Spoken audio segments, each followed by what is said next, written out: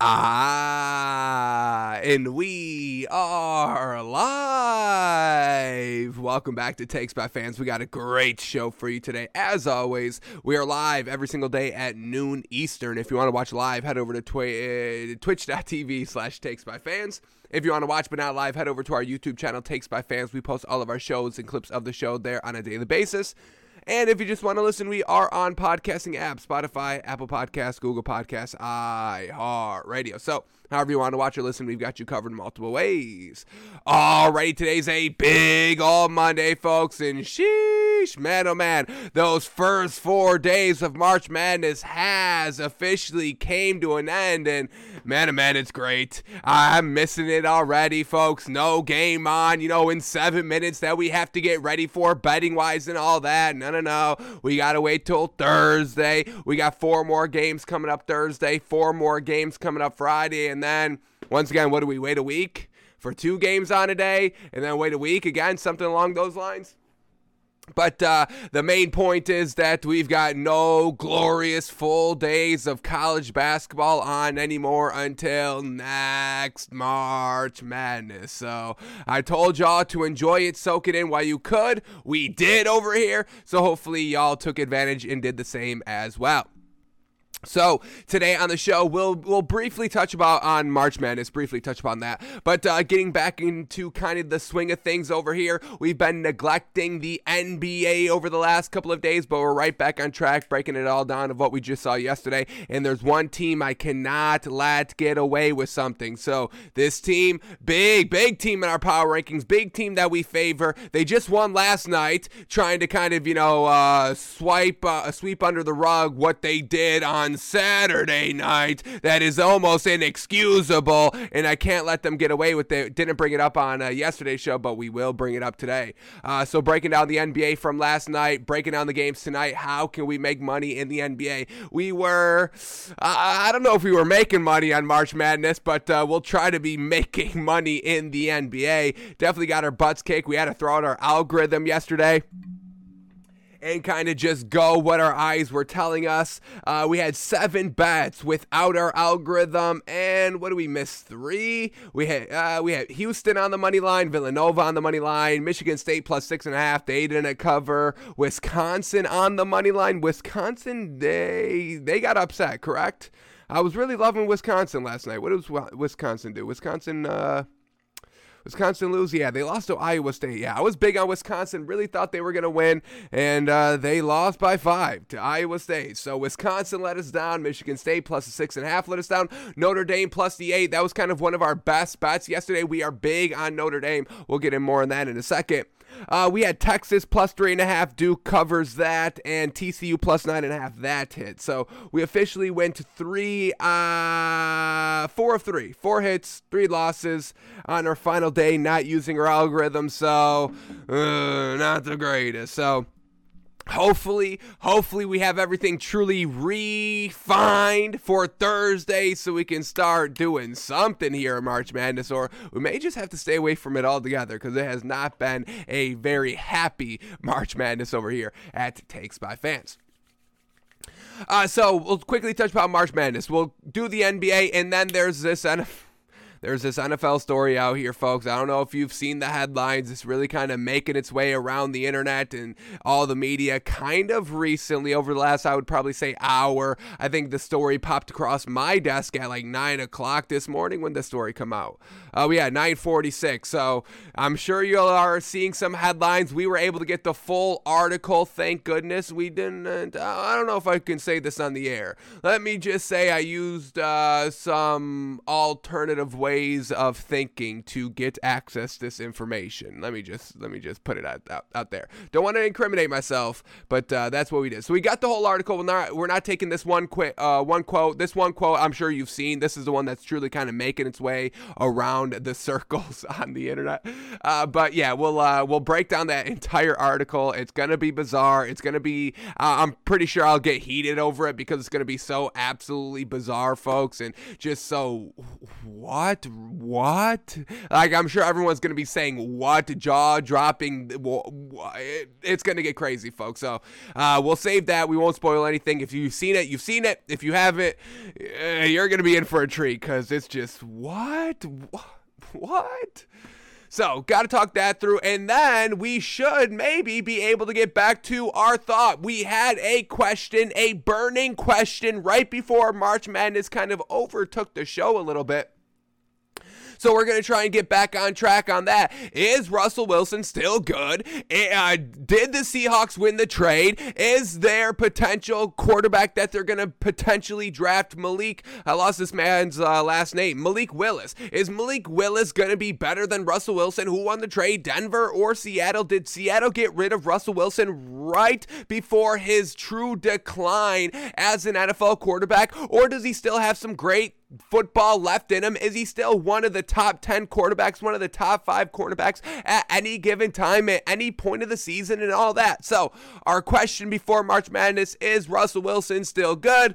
We're going to try and investigate that today on the show. We've got some rookie year highlights, second year Super Bowl winning highlights. We got his highlights from this season, and all we're really just going to try and watch for is to see, is there any decline? Was he making some miraculous throws first 2 seasons that we're really just not seeing anymore? And that's really what we're going to use as a gauge. Is this man falling off? We'll also check the stats, any discrepancies over the last few years, 3-4 years compared to those Super Bowl winning, Super Bowl participant years and all that. So still got to see if Russell Wilson is still good. We did not forget March Madness, a little bit of an intermission here, but we're right back on NFL and right back on Russell Wilson. So, and folks, we're like 2 quarterback stories behind. Now we're on Baker Mayfield and Jimmy Garoppolo. We have to still inspect them a little bit more fine tuner like we're doing here with Russell Wilson. But there's just so much to do. We got the draft. Still want to get a little prepared for the draft as well. That's why I want to watch, once again, Malik Willis from Auburn, the quarterback that's potentially going to be the only quarterback taken. And is there even going to be a quarterback taken in this year's draft? And now we've got what's going on with Baker Mayfield. He's out of there. So much quarterback news here. We must try to get the Russell Wilson stuff out of the way so we can progress forward with every other burning quarterback question we have. Can the man play? You must have a good quarterback, and Russell Wilson is a little bit of the first one up in our investigative series. Are they good? Have they ever been good? And can they still be good? And Russell Wilson's going to be the first one up here. So we got all that today on the show, so let's kick it off here. So let's start with March Madness. Let's touch upon what has been going on. Once again, our bracket is absolutely bust. We're at like 1.5 million. That's our rank, like 1.5 million. We're in the 32nd percentile. Our bracket is basically officially bunk. Now, we do still have our winners, Gonzaga. They are still in it. Thank goodness we have something. 2 of our final 4 are no longer in it. Kentucky and Iowa. And what the hell was Iowa? They couldn't even get it past the first round. Truly unfortunate there. But everybody else, Gonzaga's looking pretty good. The only thing that's really kind of concerning with Gonzaga is their first half play.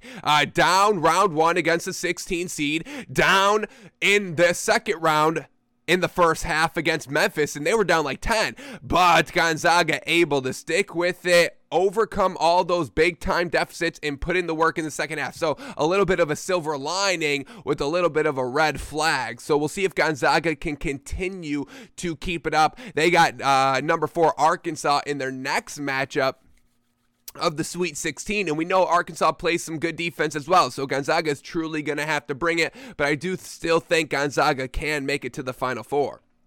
Also in the Sweet 16, we got Texas Tech and Duke. Yeah, none of these teams are looking fantastic or spectacular, just kind of classic college basketball teams. Nothing really is kind of jumping off the page for me on either of these 2 teams, so we'll see how that all plays out. Definitely rooting for Coach K. The story's kind of been going a little bit under the rug, which is kind of a little strange because Coach K is so illustrious in college basketball, so I would kind of expect on every broadcast, whether Duke's playing or not, not that they mentioned that this is Coach K's final dance, last ride, whatever you want to call it, but we don't really get that.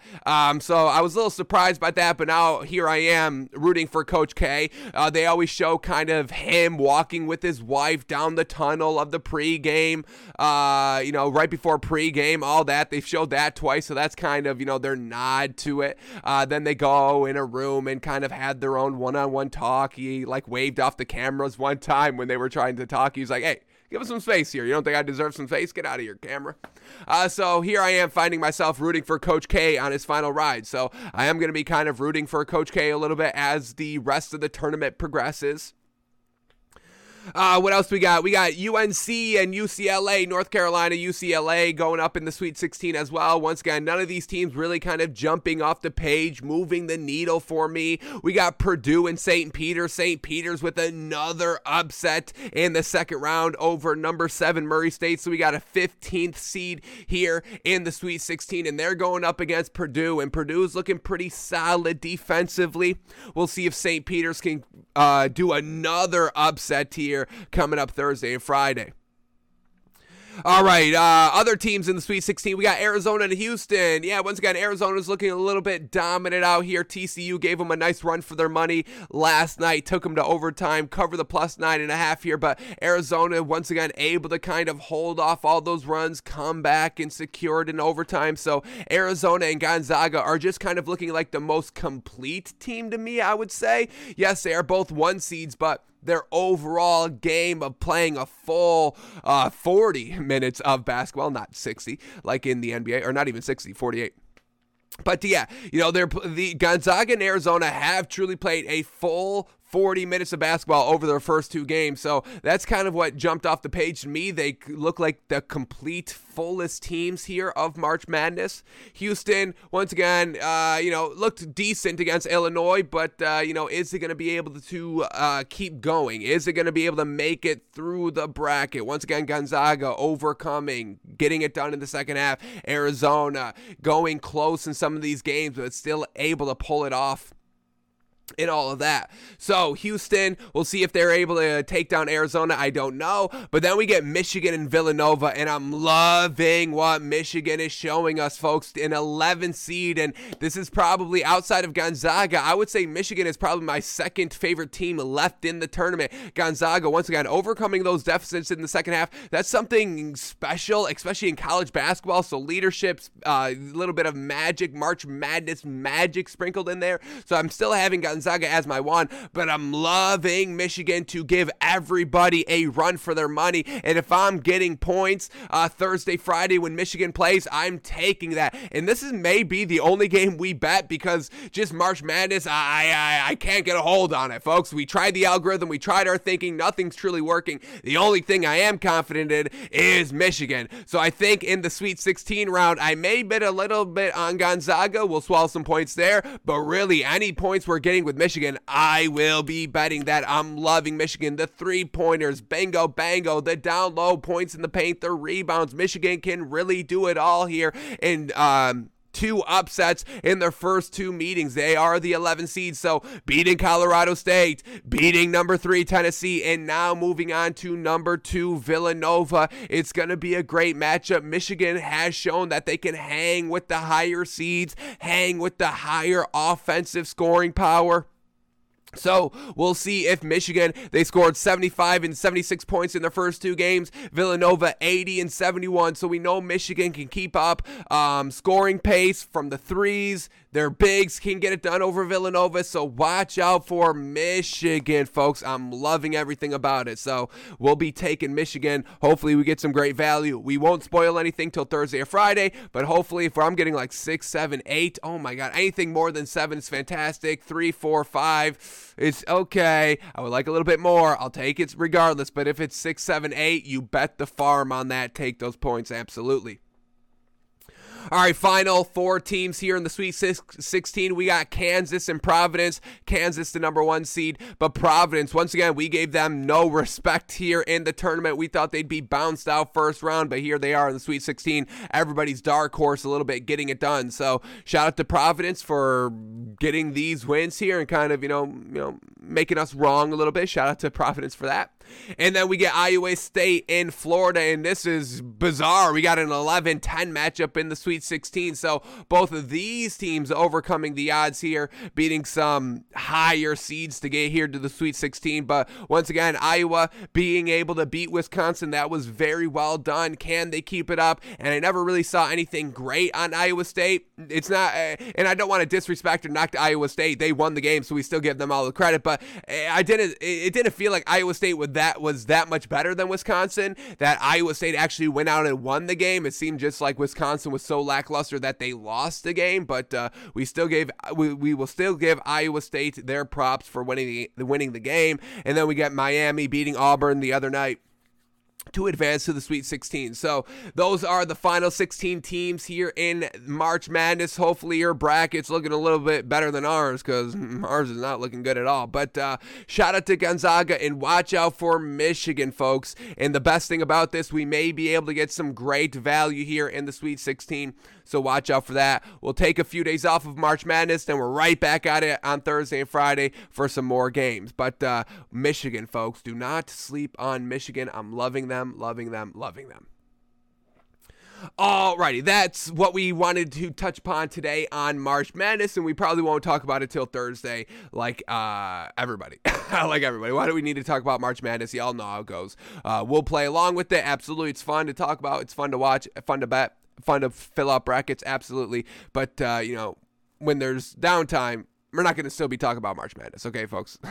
So now, let's shift gears to the NBA. Let's break down what happened last night. Let's get a little bit kind of caught up overall around the league over the last few days. I also want to check the standings as well. We're in a little bit of a home stretch here. Final 10, 12 games-ish for everybody kind of remaining for the remainder of the regular season. So we'll break down the NBA that happened last night, and then I want to check the overall standings to see where there's any movement. There's one big movement I can't wait to talk about, but wait for that.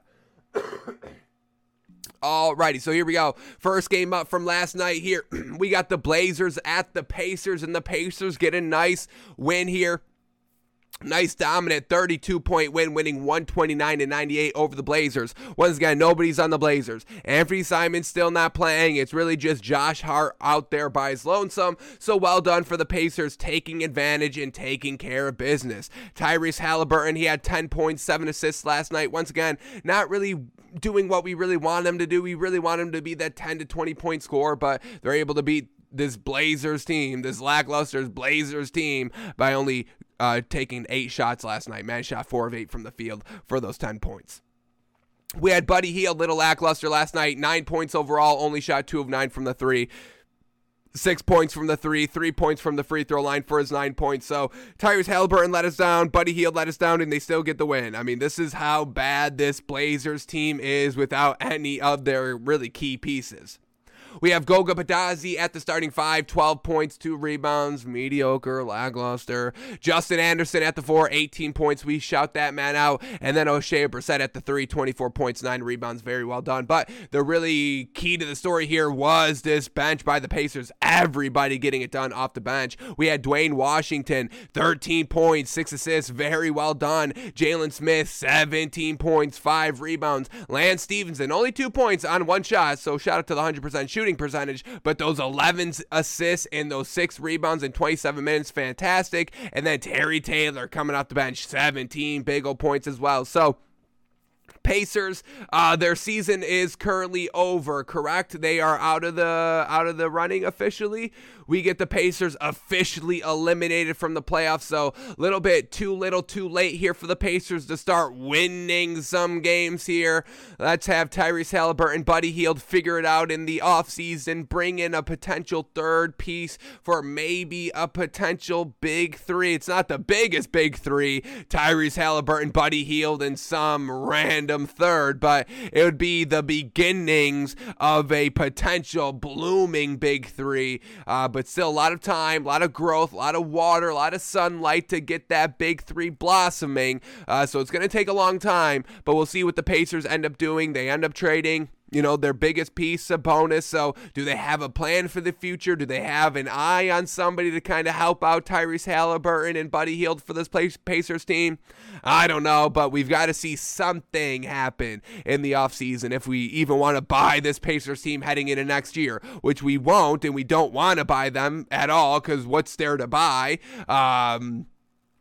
This is really this is not somebody anybody should be buying. Nobody should be buying any stock into this Pacers team, folks. So they got to do something in the offseason, but that's exactly where they're headed, the offseason.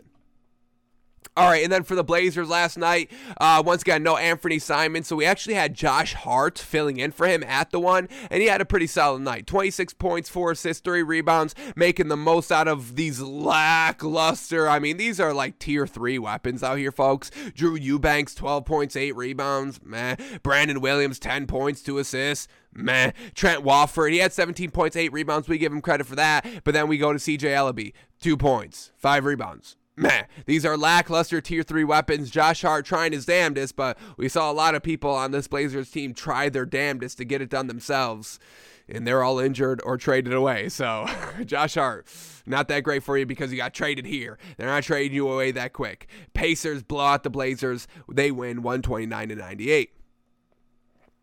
All right, next game up here, we get the Grizzlies and the Rockets, and everybody can celebrate. The Grizzlies won. Very well done. They blow out the Rockets, winning by 24, 122-98-point win here for the Grizzlies last night. And shout out to the Grizzlies. They won the game. They took care of business. Everybody can rejoice. They won without Ja Morant last night. Big time impressive here for this Grizzlies team. Whenever you can have your number one star not play and still not lose any offensive production and still win the game. And I know it's against this Rockets team that's basically like the Blazers, all tier 3 pieces, but take care of business. We really can never knock that. So shout out to the Grizzlies for winning last night. We had Tyus Jones filling in at the one for Ja Morant, 13 points, 7 assists, well done. Desmond Bane, 24 giant points, 7 assists, 5 rebounds. Steven Adams still doing his thing, 5 points, 9 rebounds. Dylan Brooks, 20 big old points. And then the bench for the Grizzlies, very well done. Once again, next man up, we had that from Tyus Jones. We had the bench stepping up to fill in for the lacking scoring depth that Ja Morant provides. Yes, Ja Morant can score whenever he wants, but also him being able to facilitate the floor. Everybody else took advantage of that as well. So, DeAnthony Melton coming off the bench, 16 points, 7 rebounds. Zaire Williams, 14 points off the bench as well. So, great bench scores. Tyus Jones looking not like Ja Morant, but hey, did enough to get it done. So, shout out to this Grizzlies team for still winning, holding it down without Ja Morant. And then for the Rockets last night, leading scorer with Dennis Schroeder coming off the bench, 17 points, 4 assists, 4 rebounds. Christian Wood, 12 points, 7 rebounds. You've got to do better, dude. I don't know what else to tell Christian Wood. You've got this big name attached to you. That rookie year, everybody was gushing about you, and now here you are in a bigs world, a big dominant league, a big dominant era. You're putting up like 12 and 7. What the hell is that? Like, we've got Joel Embiid going 38 and 15. We got Karl Anthony Towns, first of all, winning the 3-point contest, and now having his team as the 6th seed. Yes, sir, they are now officially out of the play-in tournament. We'll talk about that a little bit more. But Christian Wood, what are we doing? What are we doing? You're never even in the contention for any playoff, play-in tournament, anything like that. You're putting up 12 and 7. Dominate the ball, command the ball, and be at least a little bit of a silver lining for this Rockets team, because everything else is just so lackluster on this squad. So Christian Wood has truly let us down this entire year. I know he has no help, but you've got to do something. We've got to do better than 12 and 7. Got to do better than that. So Rockets get absolutely demolished here, so shout out to the Grizzlies, but we cannot let them celebrate for too long, because we got to take it back to Saturday night, folks. Saturday night. Got to rewind it a little bit here, where we had, or was it Friday? Was it Friday night? You're not going to get away from me. When was this? Was it Thursday? No, Wednesday? Wasn't Wednesday. When was this? I hang on. The Grizzlies are trying to Trying to have a little bit of revisionist history here, and I will not let them do this. I will not let them off of what happened the other night. Where the heck is this? Should have been Friday or Saturday. I thought it was Friday.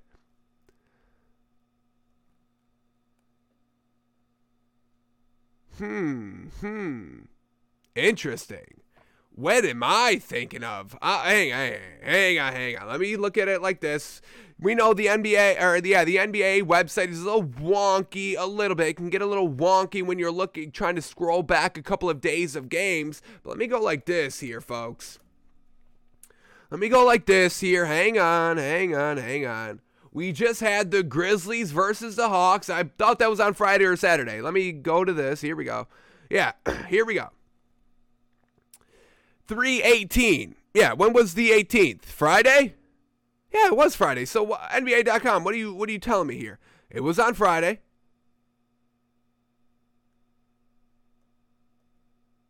We went back too far? Is that what you're telling me? The 18th. There we go. All right.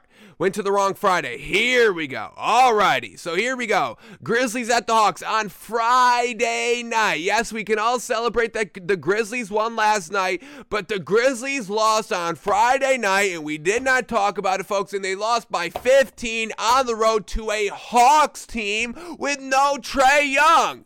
What? And Ja Morant played on Friday night. I know he didn't play last night, but he played on Friday night against the Hawks on the road with no Trae Young, and you lose by 15. The hell is this? We know the Hawks aren't even good. The Hawks aren't even a good basketball team with or without Trae Young. Folks, they are a play-in tournament team at the 10th seed because they can't beat the Hornets, folks, okay?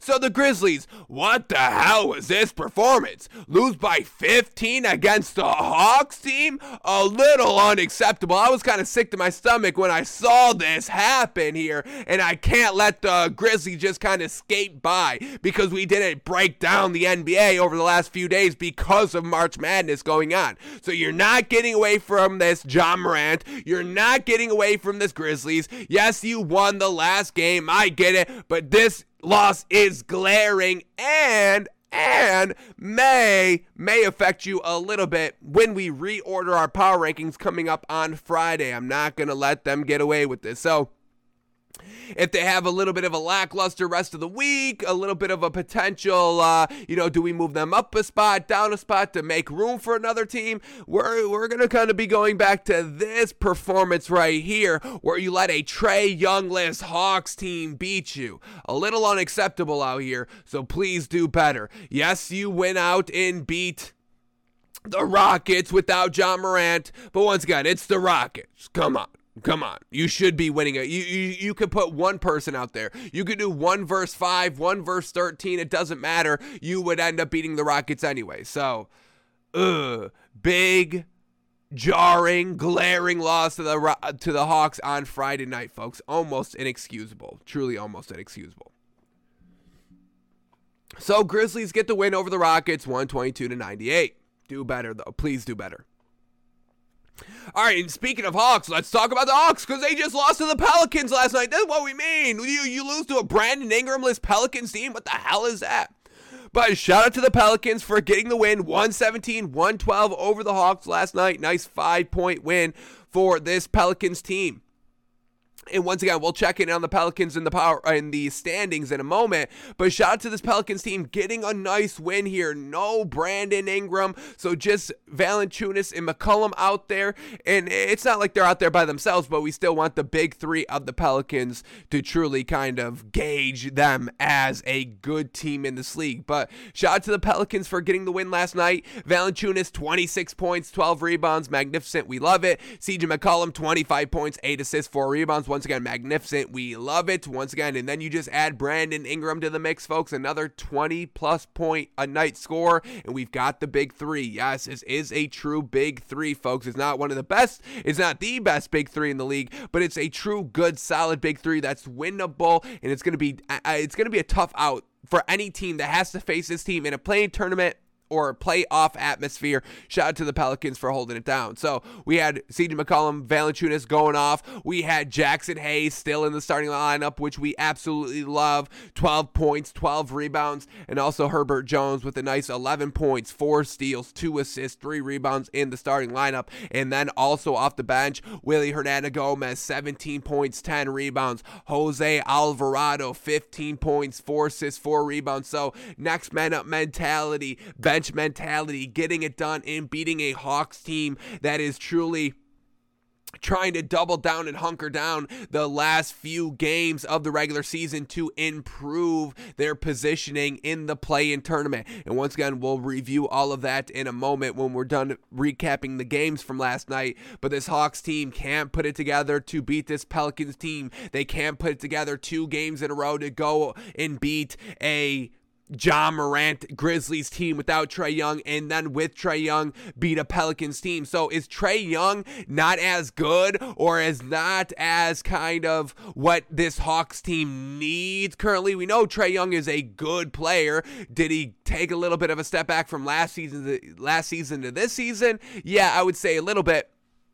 And then, the team doing better, like the fact that they won against the Grizzlies with no Ja Morant, but then with Ja Morant, they lose against the Pelicans. It's a little potentially concerning here with Trae Young. Is he hurting the squad? Is he actually helping the squad? We know he's their best player on the team, and they're going to have to probably secure him with, they've got shooters. You got Gallinari, you got Bogdanovic, the bigs, Clint Capella. He's a solid, good big overall. He can get you a double-double a night, but why did this Hawks team regress so much, take a big step back from getting to the Western Conference Finals last season to only being a play-in tournament 10th seed at the current moment? So this Hawks team, they've got big question marks all around them. They can't be consistent, anything like that, and we saw that last night when they lost against this Pelicans team. Man, oh man. So we had Trae Young, 21 points, 10 assists, 7 turnovers though. Ooh, that's glaring. We had Clint Capella, 14 points, 10 rebounds. That's a classic Clint Capella night. We had Kevin Huerter, no points on 5 shots, missed every single one of them. Danilo Gallinari in the starting lineup, 27 points. And then Bogdanovic coming off the bench, still fantastic. 21 points, 3 assists, 4 rebounds, but just not enough overall to get the win. So shout out to the Pelicans for still winning without Brandon Ingram. But this Hawks team, they've got no identity. They're an up and down, hit and miss team, 50-50 team all across the board. And we see that on a nightly basis. Beat the Grizzlies with no Trae Young.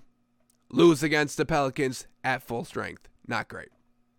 Pelicans get the 5-point win, 117-112. All right, then we get the Thunder at the Magic. 2 bad teams. Magic win by 5. That's really it. They win 90-85 over the Thunder last night. Cole Anthony, 6 points, 7 assists. 6 points on 14% shooting. Classic Cole Anthony game. Shout out to Wendell Carter for 30 giant points, 30 points, 16 rebounds at the 4. Man, oh man, a fantastic night for Wendell Carter to help out with the win.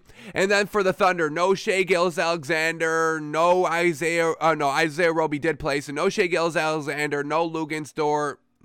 Classic. Thunder put up 80 points, so 85 points. So 2 bad teams. We won't go into that any further because why? They're both eliminated from the playoffs. Mediocre all season.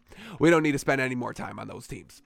All right, so we go to the next game. Suns at the Kings, and this game goes into overtime because of mother-loving Davion Mitchell, folks. Yes, Davion Mitchell finally exploding onto the scene a little bit here. First kind of, big time shot for the rookie Davion Mitchell coming off the bench here. And this is how it happened, folks. Kings down 2 points, 110-108. 8 seconds left. Davion Mitchell gets the inbound, and he just takes it right to the rack, baby. A nice layup to tie the game with 2.8 seconds left. Game goes into overtime, and unfortunately, the Kings cannot keep it up in overtime, and the Suns win by 3, 127-124 in overtime. So, Suns go to overtime with the Kings. It's not the best look optically, but for how this Suns team has been playing ever since the Chris Paul injury, ever since Devin Booker, missed those 2 games as well as soon as kind of Chris Paul went out. The fact that the Suns team is still good and still able to kind of win without Chris Paul, we can give them a little bit of a break, a little bit of the benefit of the doubt here of going into overtime against a little bit of a lackluster Kings team. So yes, they went into overtime, but this is not going to change our thinking. We're not overreacting because they went into overtime with a bad team. No. Well done to kind of hunker down and get it going and kind of keep being good and productive offensively in overtime. That should be the biggest takeaway, that they were able to win an overtime game. Once again, how your team wins truly matters in the postseason. Finding out ways to win when the games are close, when you have to come back and truly kind of dig deep to come back and overcome a 10, 20 point deficit, whatever it is. Winning multiple ways, not just kind of, we were dominant the entire game, we win, yay. Yeah, that is good, and we still want to see that, but we want to see you win other ways as well, because every game is not going to be sunshines and rainbows, folks, and it could happen at any point against one of the best teams in the league, like a Bucks team, like a Suns team, like a potential 76ers, and I say potential because they just lost last night. We'll talk about that. Or like it can come at any point, like a Hawks team without Trae Young that can be competitive. A Kings team can always be competitive, so you must be ready for any circumstances. And this Suns team, man, oh man, have they ever. These last 2 weeks have been so eye-opening on the Suns team. This Suns team has truly gotten so much better from last season when they were in the finals. And you may be thinking to yourself, how can the team get so much better when they were just at the finals last season? Well, we're seeing it here. This Suns team, it seems like they're so much more mature. That, kind of experience cliche that we hear all the time is truly not a cliche anymore. We need experience in the playoffs. You need experience to be successful in the playoffs and in the finals and all that. Well, the Suns and Chris Paul took that to the extreme, and now that they've got the experience of being in an NBA final setting, you can't stop this team at all from that point on. Winning games, full strength, non-full strength, on the road, close, however it, down, up, big time deficit, big time lead, closing out a game, coming back from behind, it doesn't matter. This Suns team can win any which way, can get great producers offensively any which way from their stars, Chris Paul, Devin Booker, DeAndre Ayton, or their bench of Torrey Craig and Landry Shamet and Elfrid Payton filling in at the 1 here. It's Elfrid Payton. It's not Cameron Payne here playing last night. So we had Elfrid Payton filling in at the 1, and he did nothing. He had 1 point. He had 3 steals, 2 assists, 4 rebounds, and he only played 18 minutes. But they still were able to get the win, folks. No Cameron Payne, no Cameron Johnson, no Chris Paul, and they still win the game. I'm almost ready to put it at the Suns as maybe the best team in the NBA, maybe second because of the Celtics, still big time on the Celtics, but man, oh man, this Suns team is absolutely legit, and I think, where do we got them currently? Because I think I just convinced myself to put them up a little bit higher. Jeez Louise, Suns currently the 3rd seed. Yeah, I'm ready to put them up at number 2, absolutely. And didn't the Bucks just play last night? The Bucks played last night or 2 nights ago? Didn't they just lose their last game? I'll wait till Friday for the official movement, but Suns, I'm ready. I'm ready to put them at the 2. Let's be hopeful that they can stay on this course for the rest of the week, whatever they got coming up here, because I'm ready to put them at the number 2. Yes, sir. Love this Suns team, folks. Love it. So here we go. Elfrid Payton, like we said, filling at the 1 and did absolutely nothing. 1 point through 2 assists. Minus 13 on the floor. Not that great. Devin Booker, he went crazy. 31 points on 52% shooting. 5 assists, 7 rebounds. We love it. DeAndre Ayton, a little bit of a lackluster game of what we've been seeing from him with no Chris Paul. Only 12 points, 10 rebounds, but enough to get it done, so we're not knocking it too hard. And then McCall Bridges, 27 big ol' points. But then we get the bench, folks. Landry Shamet, 21 points. We had Aaron Holiday, 9 points. points, 7 assists. And then JaVale McGee, the big folks, 14 points and 7 rebounds. But then we have Torrey Craig as well, 6 points, 10 rebounds. So everybody getting it done. We had 4 great bench contributions without Cameron Payne, without Cameron Johnson. So that's like 2 more deep bench role pieces, and they still get it going, folks. I can't gush over the Suns team anymore today. I'm loving everything about this team. And this truly could be the Suns' year, given how everything else has been playing out, where the 76ers aren't looking that good. The Nets probably can't get to the finals because Kyrie Irving is not going to be able to play home games. The Bucks are still good. You don't have to worry about, LeBron or anything this season. So this truly could be the Suns' year, folks. And absolutely, I'd be all here for it. Devin Booker, Chris Paul absolutely getting a ring. DeAndre Ayton, the big, finally paying off. Yeah. I'm loving it. All right, and then they beat the Kings last night. Sabonis keeping the games close and still losing, classic Sabonis fashion. And it truly is, I don't know. It doesn't seem like anybody won the trade. I'm still trying to figure that out, who won the Kings Pacers trade, but truly nobody won this trade. But Sabonis, 18 points, 12 rebounds last night. Davion Mitchell at the 1, no De'Aaron Fox, so Davion Mitchell, 28 points, 9 rebounds, game-tying bucket in regulation. Unfortunately, couldn't keep it up in the overtime session. But shout out to Davion Mitchell for having a really great game, and this could be the beginning of something absolutely fantastic with Davion Mitchell. Once again, Davion Mitchell, De'Aaron Fox, do you keep them both? We'll see what happens in the offseason, but the Kings, and the Kings, they're the Kings, folks. They're the Pacers, they're the Kings, they're Sabonis, they're Halliburton, they're everybody. Kings lose to the Suns last night in overtime, 127-124. All right, next game up here, we got the Jazz at the Knicks. And just as the Knicks have been beating a lot of people, usually lackluster talent, they face this Jazz team and lose. And they lost at home by 15, folks. They lost 108-93. So this Knicks team back to being nothing great. But let's start with this Jazz team first since they got the win. Donovan Mitchell, Davion Mitchell's older brother, 36 points, 6 assists, 8 rebounds. He said, "Oh, Davion, I heard you went crazy." Well, so did I. So don't be, bringing this up at the dinner table later because I am still better than you. Don't get it twisted. Davion Mitchell with the 36 points, 6 assists, 8 rebounds. Magnificent work. Rudy Gobert, 14 points, 9 rebounds. We had Nickeil Alexander-Walker truly letting us down. 0 points on 6 shots. Please do better.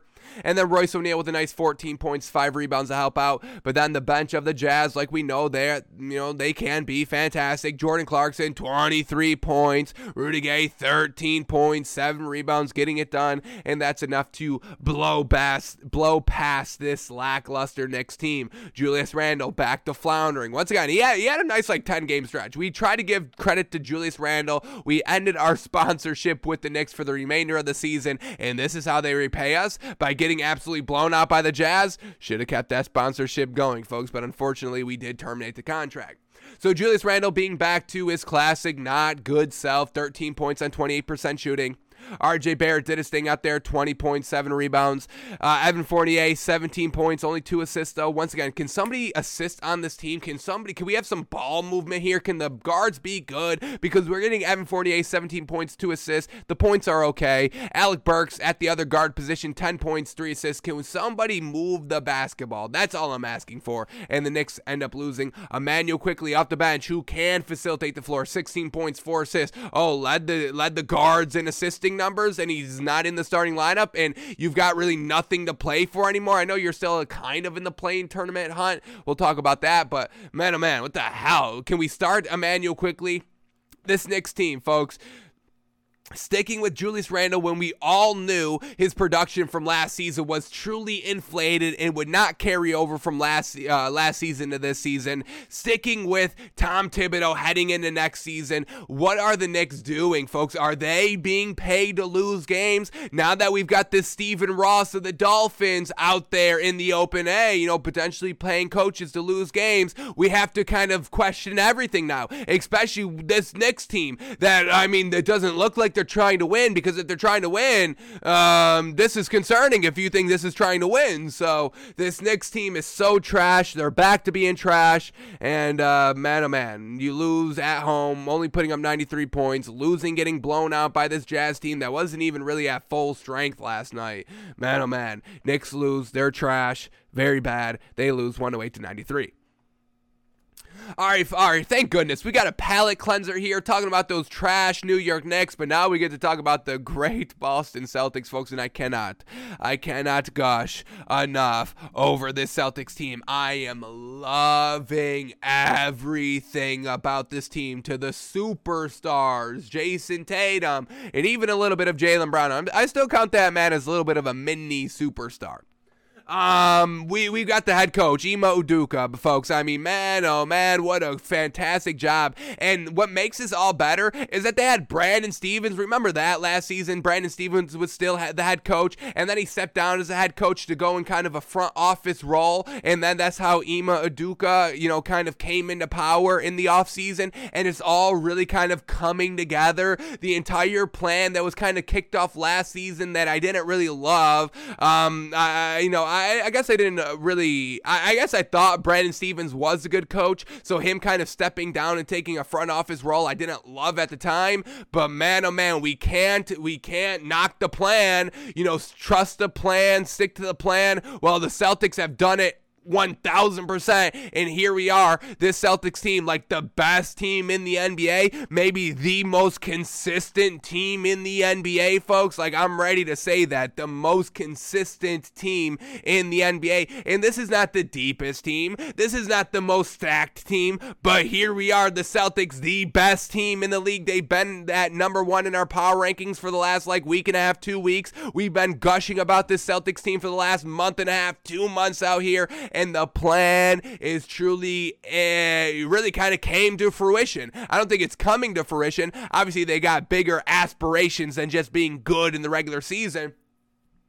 But so far, it has all come together, and man, oh man, this Celtics team, folks, they are truly the real deal, because they went last night on the road against a Nuggets team, Jokic MVP candidate. This is a Bigs world, and they went into Denver and won by 20 points, folks, winning 124-104. Sheesh, man. Woo, I love it. Loving the Celtics team. Jason Tatum, 30 points, 7 assists, 6 rebounds. Jaylen Brown, mini superstar, 30 points, 6 rebounds. So don't disrespect. I don't want to hear I truly don't want to hear any more Jason Tatum disrespect, but I don't want to see anybody playing around with Jaylen Brown either, because this is a mini superstar, and if he didn't have Jason Tatum on his team, he probably would be the superstar. So shout out to Jaylen Brown, folks. Mini superstar, yes? I know that's kind of an all-star, but no, I want above all-star, below superstar. And, at any given moment, you could make the argument, I'm chomping at the bit to put him in superstar. I'm just not officially yet, because I know y'all, that's kind of why I'm not putting him into superstar status, but this is a potential superstar. Like, we may have 2 big superstars on this Celtics team come next season, and if you put a better big with this team, you put a number 3 for a big 3 on this team, man, watch out for years to come, decades. I would go decades to come. 20 straight years of the Celtics being dominant if you give them a better big. Like, you put a Jokic big, you put a Joel Embiid big, you put a Giannis big on this team. Oh my God. Like, we're talking about 2014, 2017 Dynasty Warriors team, folks. Like, yeah.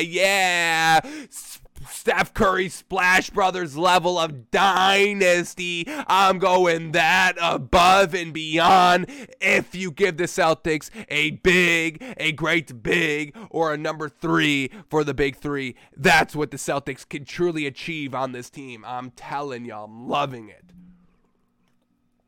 So Jason Tatum, Jaylen Brown getting it done. Robert Williams still playing good, folks. We're not knocking the big out here, but we know he's not an offensive big. This is a more defensive big. He went 8 points, shooting 100%.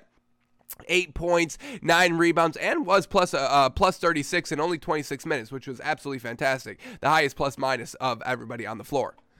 So all that was great. We had Marcus Smart kind of holding it down. Only 7 points last night, but the 7 assists, that's what we want to see, the facilitation by Marcus Smart. We don't love him falling in love with the shot. They can hit sometimes. It's not the most consistent. And once again, you get Jason Tatum and Jaylen Brown to kind of take care of the scoring production.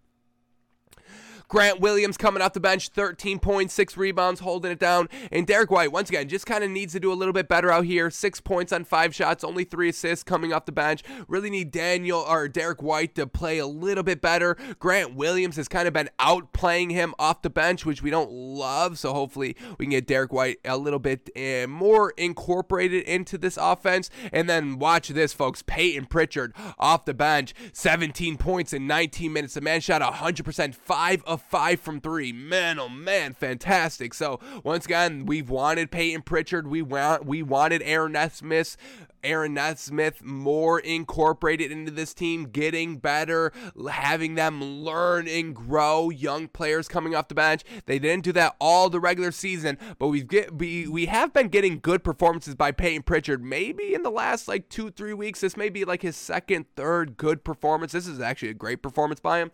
Yeah, shout out to the Celtics team. Everything is all coming together, folks, right at the end of the season when exactly you want it. Love this Celtics team moving forward. All right, and then for the Nuggets here, Jokic kind of, a little lackluster last night. He had 23 points, but on 34% shooting. He was a minus 21 on the floor. That was the worst on the Nuggets last night, so not good there. And he only had 8 rebounds, so really not a great night by Jokic in the MVP discussion, especially when you're going against a caliber team like the Celtics. We need to see dominance. MVPs must be dominant against the better teams, folks, or it means nothing. So Jokic letting us down a little bit last night in that regard. And then the second leading scorer was Aaron Gordon. And you have trouble when Aaron Gordon is your second leading scorer with only 13 points. So once again, Aaron Gordon, not the offensive producer. They don't really have a consistent number 2 offensive producer on this Nuggets team, and that's really why Jokic should still be highly regarded in the MVP discussion. Yes, he floundered here, but overall, this Nuggets team, Jokic doesn't have anybody. Joel Embiid had Tyrese Maxey the entire season, and don't disrespect me by saying, oh, you're using Tyrese Maxey as a gauge. Yes, because Tyrese Maxey was actually really, really good this regular season, even before James Harden got here, so I don't want to hear it, folks. You understand me? Giannis in the MVP discussion has Chris Middleton, has Drew Holiday, had, Bobby Portis helping him out when their other big went down. Brook Lopez went down. So Jokic just has the least amount of help. That's why I want him kind of still at MVP number 1. But let's kind of clean this up a little bit. Hopefully the Nuggets have another kind of big competitor, big team coming into town soon that Jokic can kind of dominate and kind of get back in the good graces of kind of the MVP discussion. So everybody else letting Jokic down last night. We had DeMarcus Cousins, 12 points coming off the bench. That was the third leading scorer. DeMarcus Cousins, 12 points, third leading scorer. Do you see where we're kind of going wrong here with the Nuggets? So Nuggets lose, but shout out to the Celtics being so gosh dang good, folks, winning 124-104. All right, then we get the Raptors at the 76ers, and this is not good by the 76ers, so Joel Embiid's MVP kind of, value dropped as well last night, folks. Let's keep that same energy. Everybody was knocking Jokic last night, but let's also knock Joel Embiid because you couldn't beat the Raptors at home. Come on. We like the Raptors, but come on. Joel Embiid and James Harden, this is too good to be losing to this Raptors team. Yes, come on.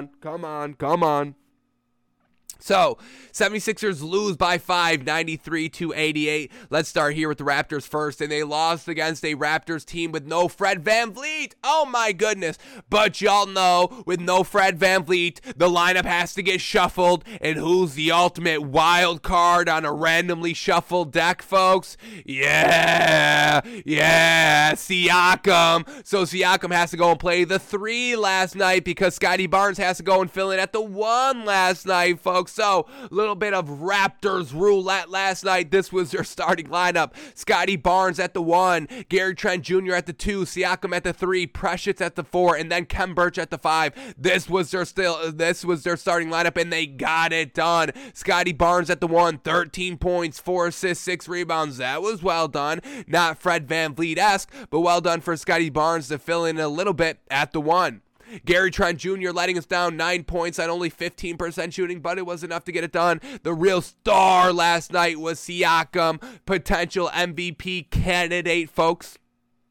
Kind of reviving that last night. I think it is a little bit too little too late to kind of reinsert Siakam into the MVP discussion, but I'm glad that Pascal Siakam gave us a little bit of a throwback glimpse to like 3 months ago, I would say. 3 months ago, we were championing him hard. 2 months ago, maybe 3 is a little bit too long. 2 months ago, we were truly championing Pascal Siakam in the MVP discussion, but ever since then, he's kind of been letting us down a little bit in MVP talk. He's still good, don't get us wrong, we're not knocking him, but in MVP talk, he's kind of let us down a little bit, but here he is last night, 26 points, led the team in scoring, 5 assists, led the team in assists, 10 rebounds, second leading rebounder last night at 10, but overall, all coming together on 50% shooting to help out last night.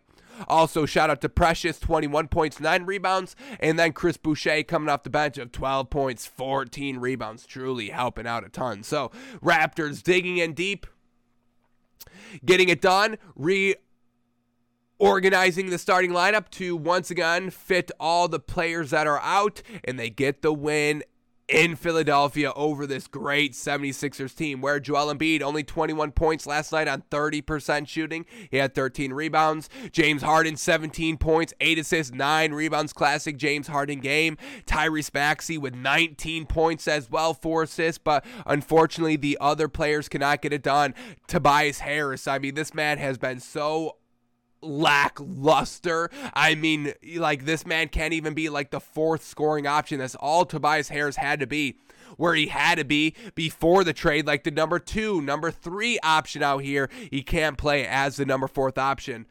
5 points on 22% shooting. It's not going to get it done. And then the bench letting us down. We had Shake Milton, no points. Danny Green, only 3 points last night. DeAndre Jordan coming off the bench, doing absolutely nothing. Georges Niang with a nice 11 points, but still somehow managed to be a minus 22 on the floor, the worst by far. So this bench has once again been the most concerning thing of the 76ers team, folks. They've got no consistent, reliable offensive producer or defensive production bench out here, and that speaks to coaching. Once again, Doc Rivers, what are we doing out here? Not getting the best out of these players. We've seen Georges Niang grow his entire career until he has gotten to Doc Rivers in Philadelphia. So Shake Milton, we've seen him be very, very good, getting nothing from him. Danny Green has always kind of been this I don't even know what to call it, just kind of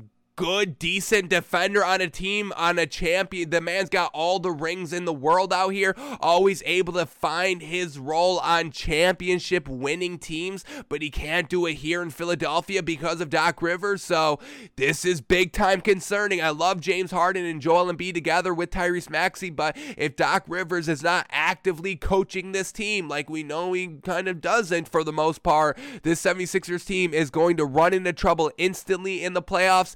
And that's all you're going to hear about in the national media, is how bad the 76ers are, and we will not be able to disagree with that, because anything short than kind of a finals appearance is going to be considered a bust season for the 76ers. So they must get it figured out. We must get it going off the bench here, or losing to the Raptors. This is what you want to be known for, losing to the Raptors. Well, keep playing around with this. Keep playing the way you're playing, and you'll be losing to the Raptors in the first round of the playoffs potentially.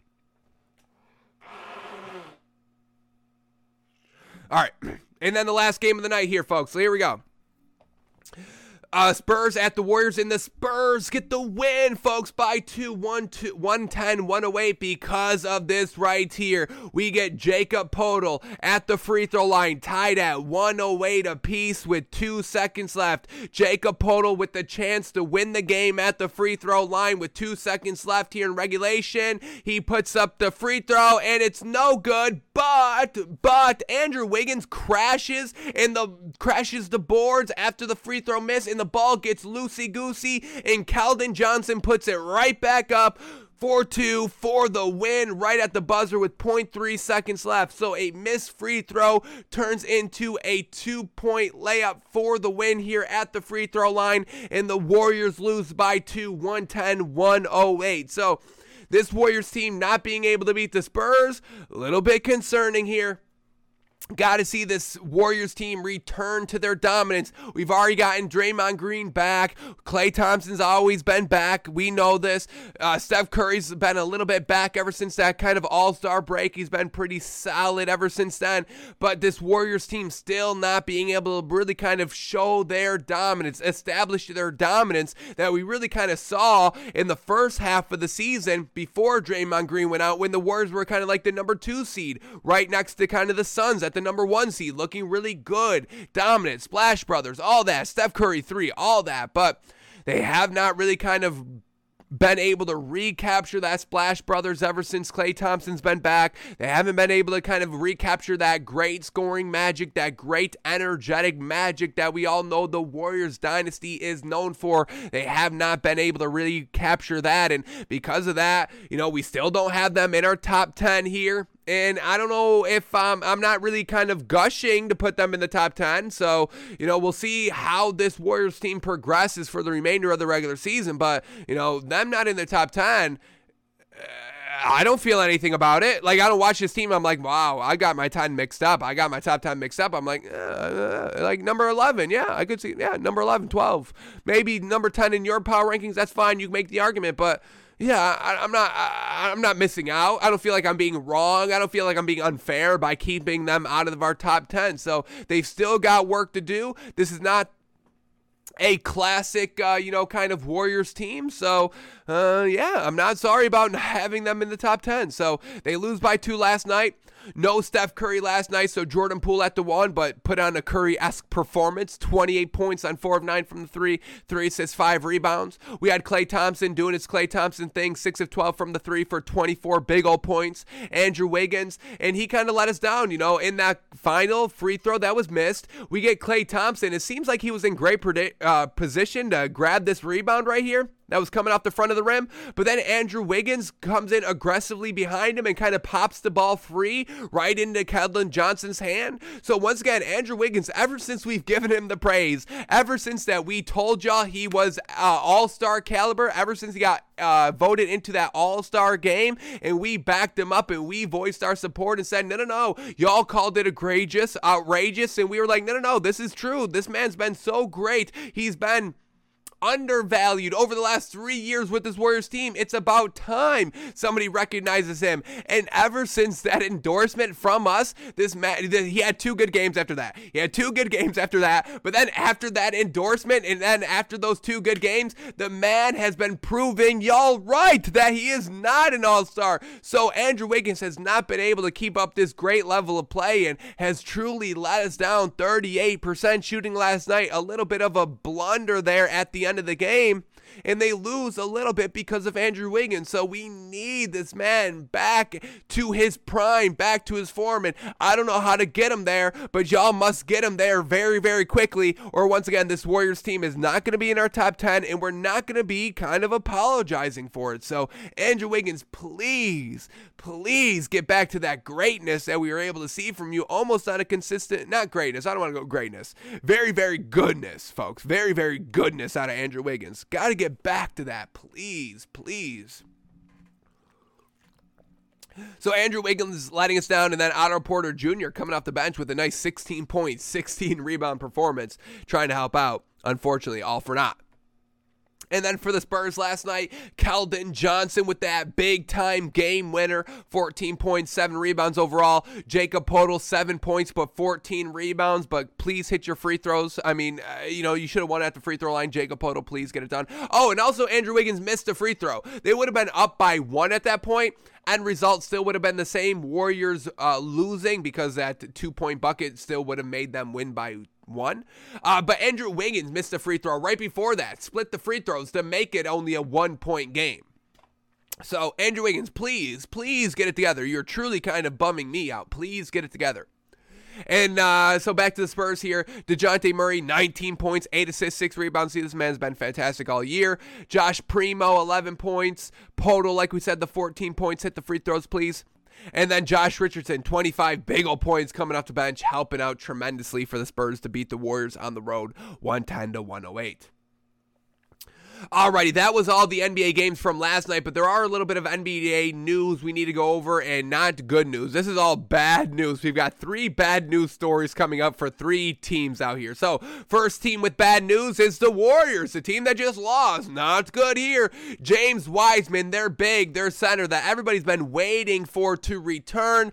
Still a question mark. We still don't know if this man is good or bad. He's a big, so we hope the man would be good, but when he was healthy, he showed nothing good. So, it's still speculation whether this man would be good or bad, but got to get him out on the floor to once again see if they can once again develop him. And especially when you're playing with Draymond Green and Steph Curry and Klay Thompson, it's going to be easy to get you to at least be good at the bare minimum. But we'll never know because James Wiseman's return to the Warriors has been delayed due to a swelling in his right knee, and his status is, quote, beyond uncertain. He's beyond uncertain, folks, okay? It's like the Beyond section in Bed Bath & Beyond. It's crazy. You go in there, you're in a whole different dimension.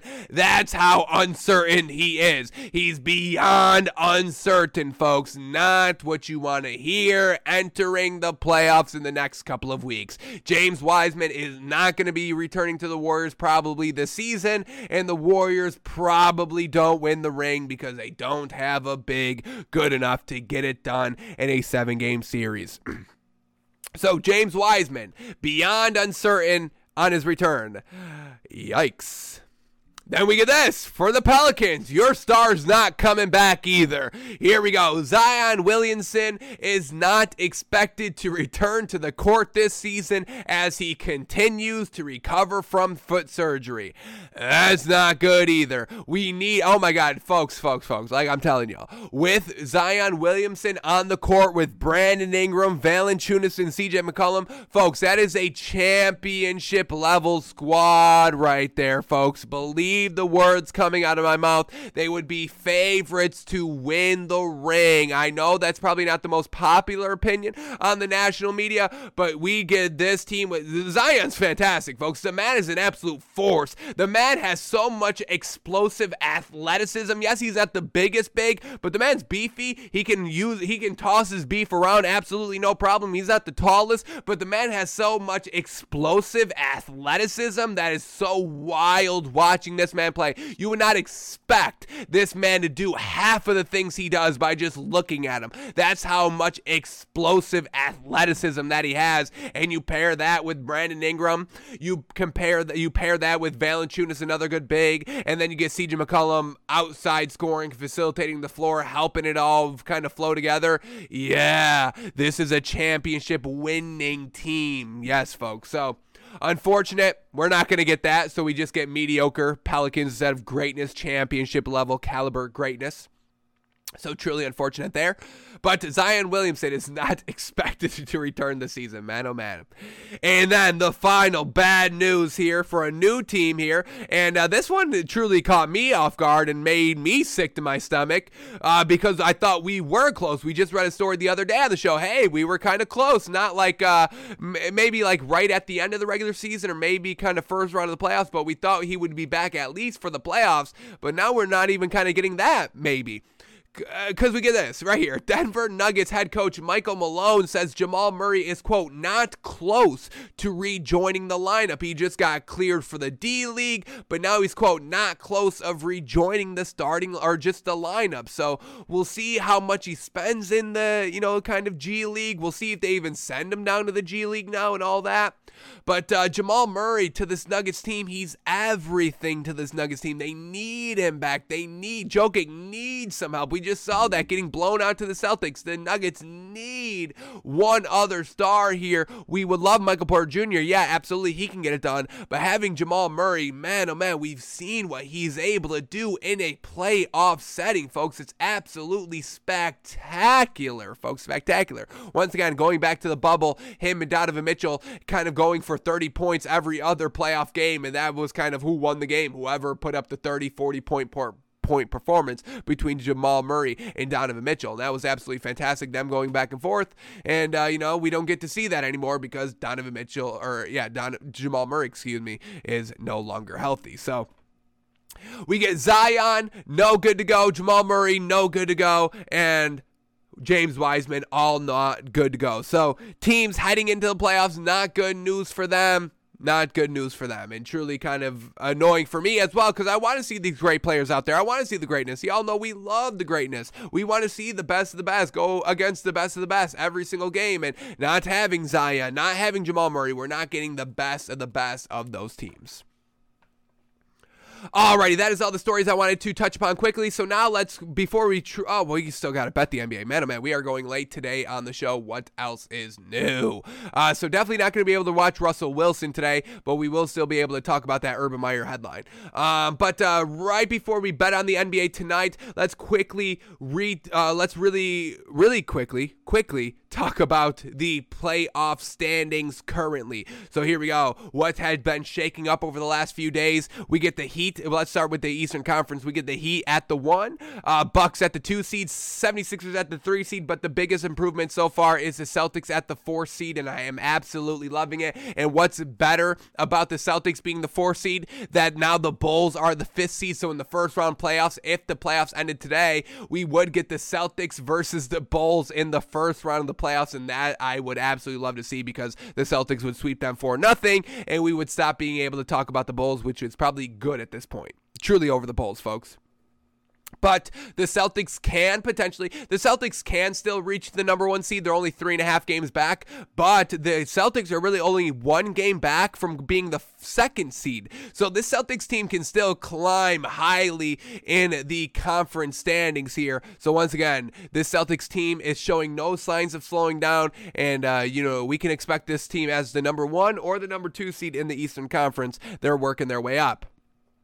Then we get the Cavs at the 6th seed, and then in the play-in tournament in the Eastern Conference, we get the Raptors at the 7, Nets at the 8, Hornets at the 9, and the Hawks at the 10th seed. Now, these 7 through 10 seeds look to be maybe kind of secure, because the Hawks have a nice 4.5 game lead from the 11th seed. So yeah, the Wizards can still get in the play-in tournament. Yes, the Knicks can still get in the play-in tournament. They're 5 games back. It's going to take a lot, so I don't see that happening.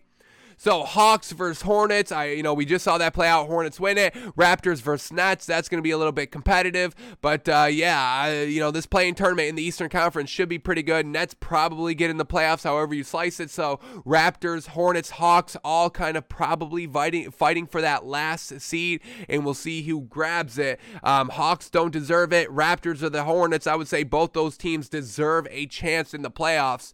And we'll see who goes out and grabs it. But man, oh man, the Celtics team potentially being the number 2 seed in the Eastern Conference, that's what I'm here for, absolutely. And then in the Western Conference, we got the Suns at the 1 seed, Grizzlies at the 2 seed, and it seems like the Suns have wrapped up the number 1 seed here. The Grizzlies are 9 games back from the 2 seed of becoming the 1 seed, folks. It's crazy. We get the Warriors at the 3rd seed now, Grizzlies overtaking them. We get the Jazz at the 4th seed, the Mavericks at the 5th seed, but this is the one big movement here I love. The Timberwolves are now the 6th seed in the Western Conference, overtaking the Nuggets now. Timberwolves in the playoffs, Nuggets now in the play-in tournament. They would have to face the Clippers in the first round of the play-in tournament, and I would definitely see them winning for a playoff spot. And then we get the Pelicans at number 9. Love seeing them. And the Lakers at number 10. So really want to see this Pelicans team try to get in the playoffs, see what they can do when they're healthy. Obviously, no Zion, but Brandon Ingram healthy back, CJ McCollum, and Valanciunas. I would love to see that in the playoffs. If the Pelicans do get in the playoffs, it would be at the A seed, and they'd have to face the Phoenix Suns round 1, and that's going to be a GG for the Suns, obviously. But the Pelicans at least having that chance, yeah, I'm all here for it. So, Lakers, yeah, that's not good by them. Potentially the Spurs can get in the play-in tournament as well. They're only about 3.5 games back from trying to overtake the Pelicans or the Lakers. Pelicans and the Lakers at the 9 and 10 seed both have the same record.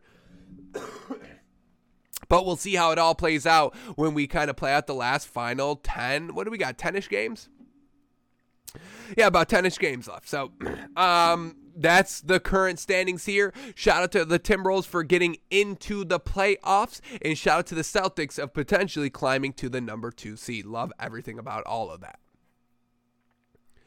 And once again, we will walk through the playoff schedule once the regular season has officially wrapped up. Before the play-in tournament games play, we'll walk through the entire thing. Then after the play-in tournament games, we'll do it again, and then we'll get ready for the playoffs and all that. All right, and then finally, in the NBA here, let's see what we have on tap tonight in the NBA betting-wise. We have not bet the NBA in 5 days here, folks, so hopefully we're not a little rusty. Hopefully Vegas is still giving us disrespectful value, and hopefully we still know how to decipher NBA value. We've been getting caught up so much in NCAA March Madness value and spreads and all that. Hopefully we didn't lose everything we learned so far in the NBA. So let's go through it quickly. How can we all make a little bit of money here tonight in the NBA? First game up, we got the Lakers at the Cavs. Lakers +5, Cavs -5. All right, for the Lakers, LeBron, game time decision. Anthony Davis is still out. Talen Horton-Tucker is a game time decision as well. For the Cavs, we get everybody's good to go besides Jared Allen. So I get Caris LeVert, I get Darius Garland and all that.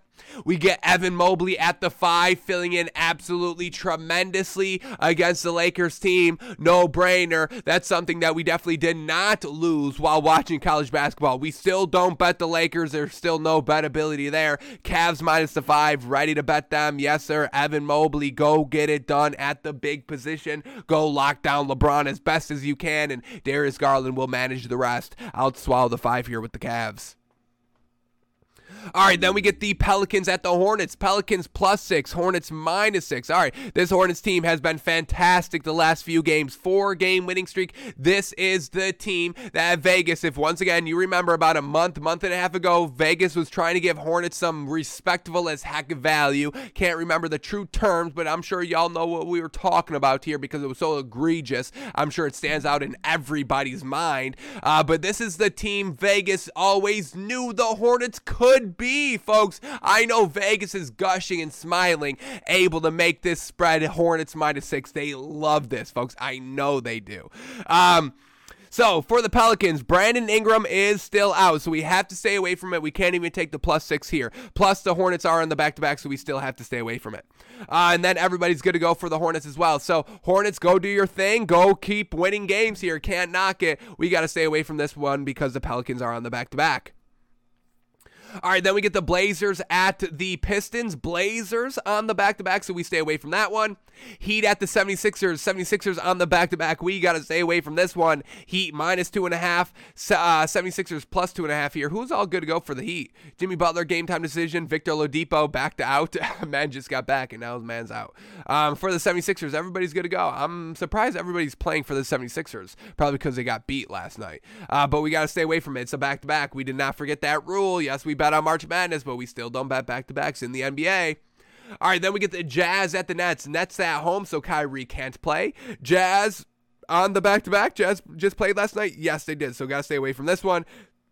They're still at MSG, so, once again, probably did not lose any travel. They probably just stayed in New York, but staying away from it regardless. Then we get the Raptors at the Bulls. Raptors on the back-to-back. We stay away from this one. Raptors plus 4.5. Man, oh man, do we break our rule here? Man, is Fred VanVleet good to go? He's a game-time decision. Gary Trent Jr. is out, though, so yeah, got to stay away from this one. All right.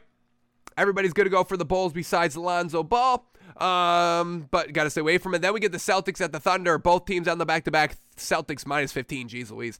Then we get the Wizards at the Rockets. Rockets, everybody on the back-to-back. What the hell is going on here? Rockets on the back-to-back. We stay away from it. Also, the Rockets are trash. We wouldn't bet this game regardless. And then the last game of the night. Thank goodness. No. Is this Timberwolves on the back-to-back?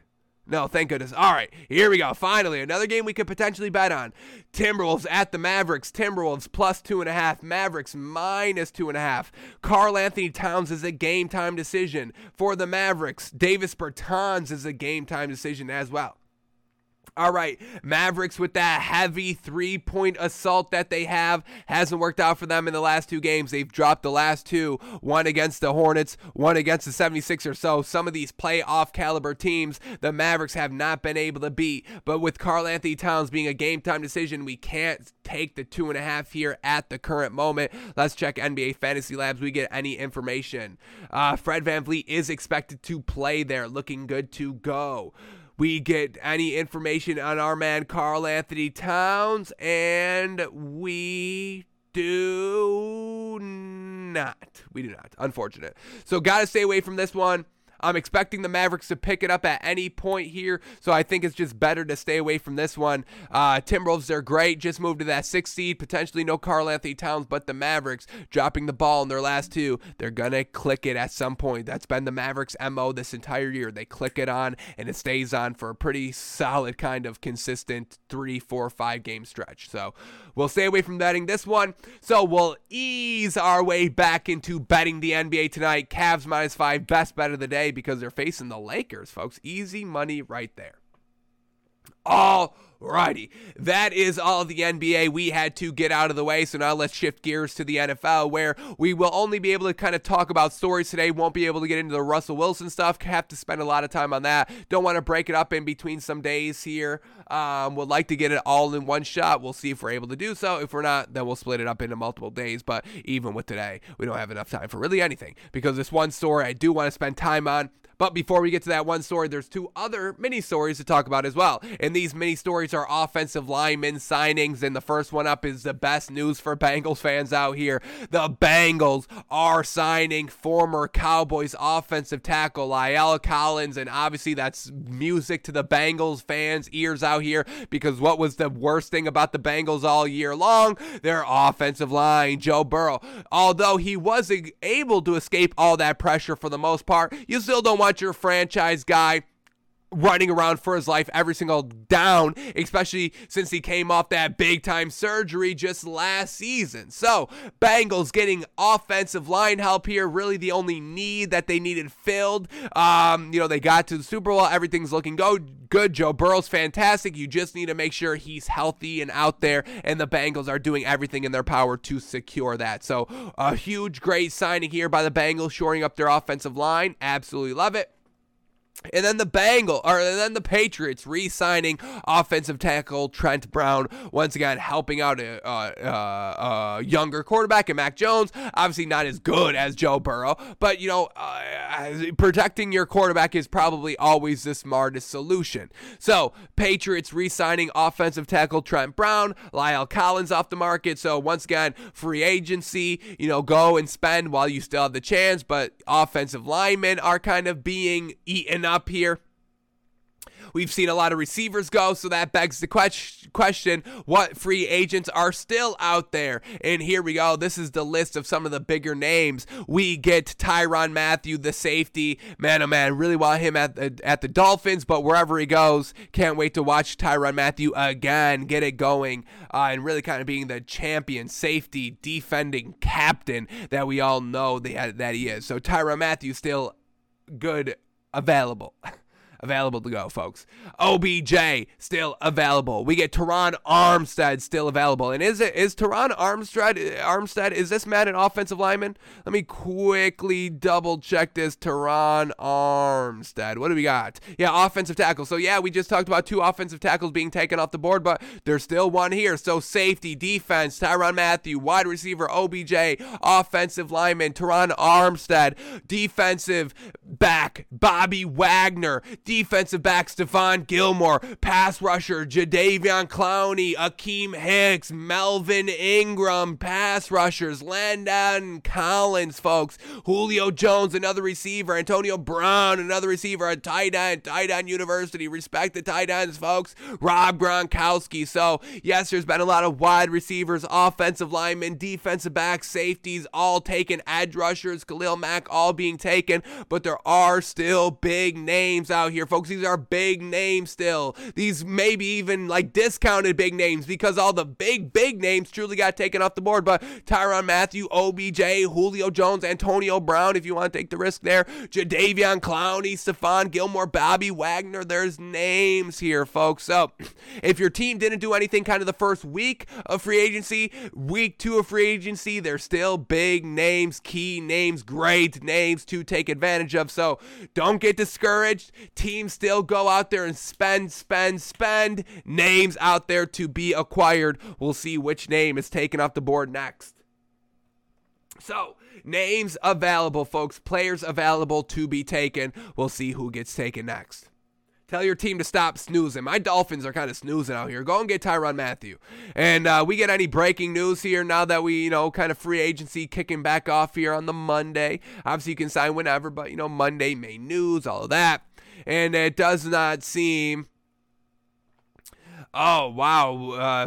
Colts could be getting Matt Ryan. That's kind of the buzz right now. The Falcons and Colts are in talks on a trade that will send quarterback Matt Ryan to the Colts, and I love that. He's got to move off of Atlanta. It's not working there anymore. It didn't work last season with the new head coach. I don't see it getting any better. They're still rocking with Cordell Patterson, and no disrespect to Cordell Patterson, but we got Deebo Samuel now. So why do we need Cordell Patterson? Go out and get the new Cordell Patterson. We don't want a Cordell Patterson that finally got it going like 8 years into the league, folks. A little bit too little too late to count this man as like a face of the franchise tool your entire offense around. So I don't love the direction offensively the Falcons are heading in. So yeah, let Matt Ryan try to do something. He's got great stats, a little bit of a Kirk Cousins in that aspect, a little bit of an enigma where he's got great stats, but the wins are definitely not there. Matt Ryan's a little bit like that. So you go to the Colts with the quarterback plug and play away. Maybe he can finally bring the Colts over the top here,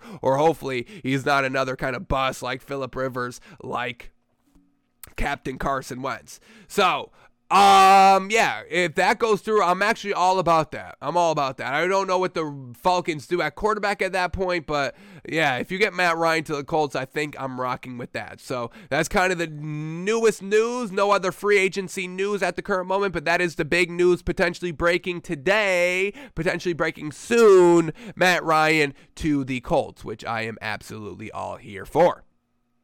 Alrighty, but before we close out the show here, let's get to this story because this is going to be fun, folks. This is going to be a good one because we get to knock this man right here. And once again, we only knock people that deserve to be knocked. And I think we can all agree this man deserved to be knocked a little bit, a lot of it, but we'll try to keep it in check where we're not disrespectful. We'll try not to cross that line. So here we go, folks. The story, if you haven't heard it, it's making its circles around social media, the national media and all that. And woof, man, oh man, I love it. It's music to my ears because if you're going to treat people like the way that this man treated, then you deserve to get treated just the same way. Treat others the way you want to be treated, and nobody wants to be disrespected. Nobody wants to be questioned on anything, especially your credentials that got you to kind of the highest of your field. There's no other higher sports competition than the NFL. So if you are in the NFL, your credentials really should never have to be challenged. And this man, we all know he was challenging everybody's credentials, and I think we're going to get a little bit more in this story. So the big story going around today, Former Jacksonville Jaguars head coach Urban Meyer was unfamiliar with star players around the NFL, including Deebo Samuel and Aaron Donald. He has been heard saying, quote, "Who's this 99 guy on the Rams?" Meyer has asked during the season. Who's this 99 guy on the Rams? Who's this 99 guy that just got to the Super Bowl, that just kind of pointed to his ring? Why is he kind of pointing to his ring finger without any rings? That's probably what Urban Meyer was saying before he won the ring. Remember, what was that, the NFC Championship game, something like that? Aaron Donald pointing to the finger, I think, after he sacked Jimmy Garoppolo on the final play, whatever it was, points to the finger like, "Where my ring?" Urban Meyer's like, "Oh yeah, like what is this guy talking about? Where's your ring? You don't got the ring yet. Why are you talking about potentially getting a ring? You haven't gotten the ring yet. Why are you pointing to the ring finger? Why are you doing that yet? You haven't gotten the ring. Why are you kind of expecting to get a ring? What have you done to expect to get a ring yet?" Well, Urban Meyer, I know you were good at college, but while you were good at college, Aaron Donald was wrecking havoc on everybody in the league. That's who 99 is. He's a game wrecker. He wrecks havoc on the entire game. And what just won this season? 99. He just got a ring while your ass was fired. So who are you? What are your credentials? 1-2 wins with the Jaguars. Congratulations, Urban. So we got an entire article here of Urban Meyer, people coming out about Urban Meyer, about what he was doing with the Jags. We've already gotten a lot of stuff, heard a lot of stuff, talked about him, when he was fired, and a lot of stuff, leaking out. Obviously the biggest, questioning everybody's credentials, putting everybody down every second. He was physically kicking like the kickers and stuff. Just stuff that no leader should be doing. Really at all. You should not be verbally assaulting any of your staff, even if they are trash. Even if your staff is trash and all that, that's not how you get the best out of people. You don't diminish them. You don't harp on all their failures to get the best out of them. Yes, that works in some settings like MMA, where you're literally punching people in the mouth, like making them bleed. Football's a little bit different. Yes, you're still kind of quote unquote punching them in the mouth with your pads and all that, but fighting in NFL, I think, are a little bit different. You're locked in a cage. You have to get kind of, permission to fight. You must, that's why you can fight in the cage and only the ring in the cage, because if you fight anywhere outside that, it's illegal and you get arrested. You can only fight in this one designated area. Football's a little bit different. I can go out and, play football whenever I want. I'm not restricted to only playing football in a field, because outside the field, it's illegal. Now, granted, Aaron Donald should be illegal. The man should not be able to do anything outside of anything, because the man is so great. Urban, once again, a little bit of a news flash for you. Urban Meyer, Aaron Donald is so good that his entire body should be kind of like boxers' hands are legalized weapons. Aaron Donald, his entire body should be a legalized weapon. He should have security wherever he is at all times, because everything about him is a legalized weapon. He touches somebody, that's enough force to potentially kill somebody, folks. That's who number 99 is, Urban Meyer. But we've got the whole article here, folks. We've got the entire article. The Atlantic putting it behind a paywall. So spend the dollar. But we're not incriminating ourselves, but here we go. We've got the article. Did we spend the dollar? I plead the fifth, okay? So the Athletic here runs this article. We've got the entire article. Want to go through the entire article to truly see what this man was doing. Because once again, the man really had no place to be in the NFL. Just because you're good at the college system does not mean you would make a good NFL head coach. So the Jaguars give him a chance. I wasn't opposed to the chance. At the beginning, I didn't love that he was out of the game for so long, and the fact that, why he left Ohio State in the first place because of medical conditions, because he was getting so upset coaching. He was putting so much energy coaching-wise in the college program, and it just never made sense to me. Why would you go to more stress in the NFL if your health was that big of concern? So I didn't get the hire at the beginning. I didn't knock the hire because he did have success in the college program. We did take everything with a grain of salt because we did see what Nick Saban did from the college to the NFL program. Nothing. So, we still kept that big old grain of salt with Urban Meyer. And then once we saw Tim Tebow, we were instantly out because what are you doing? You don't know how to judge talent. You're bringing in your friends. You're showing nepotism. You're showing unfavorability to a room of players, grown men that need your respect to make anything work. Your players must respect your head coach. Do the Rams players respect Sean McVay? Yeah, I'm sure they do because they just won a ring, folks.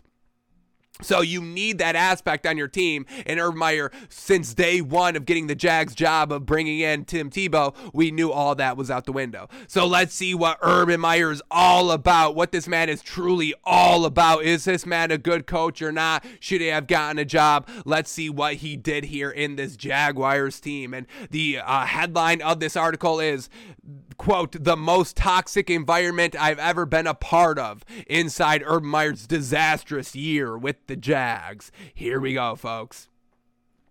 Urban Meyer burst into a room full of players at the Jaguars facility. He was furious. One of his players had missed an assignment during a preseason game, leading to a busted play. Meyer was enraged when it happened. A day later, he was still fuming. If the mistake ever happened again, Meyer warned he would cut every single one of them. Quote, and do you know what would happen if I cut you guys? Meyer said, according to 4 people in the room.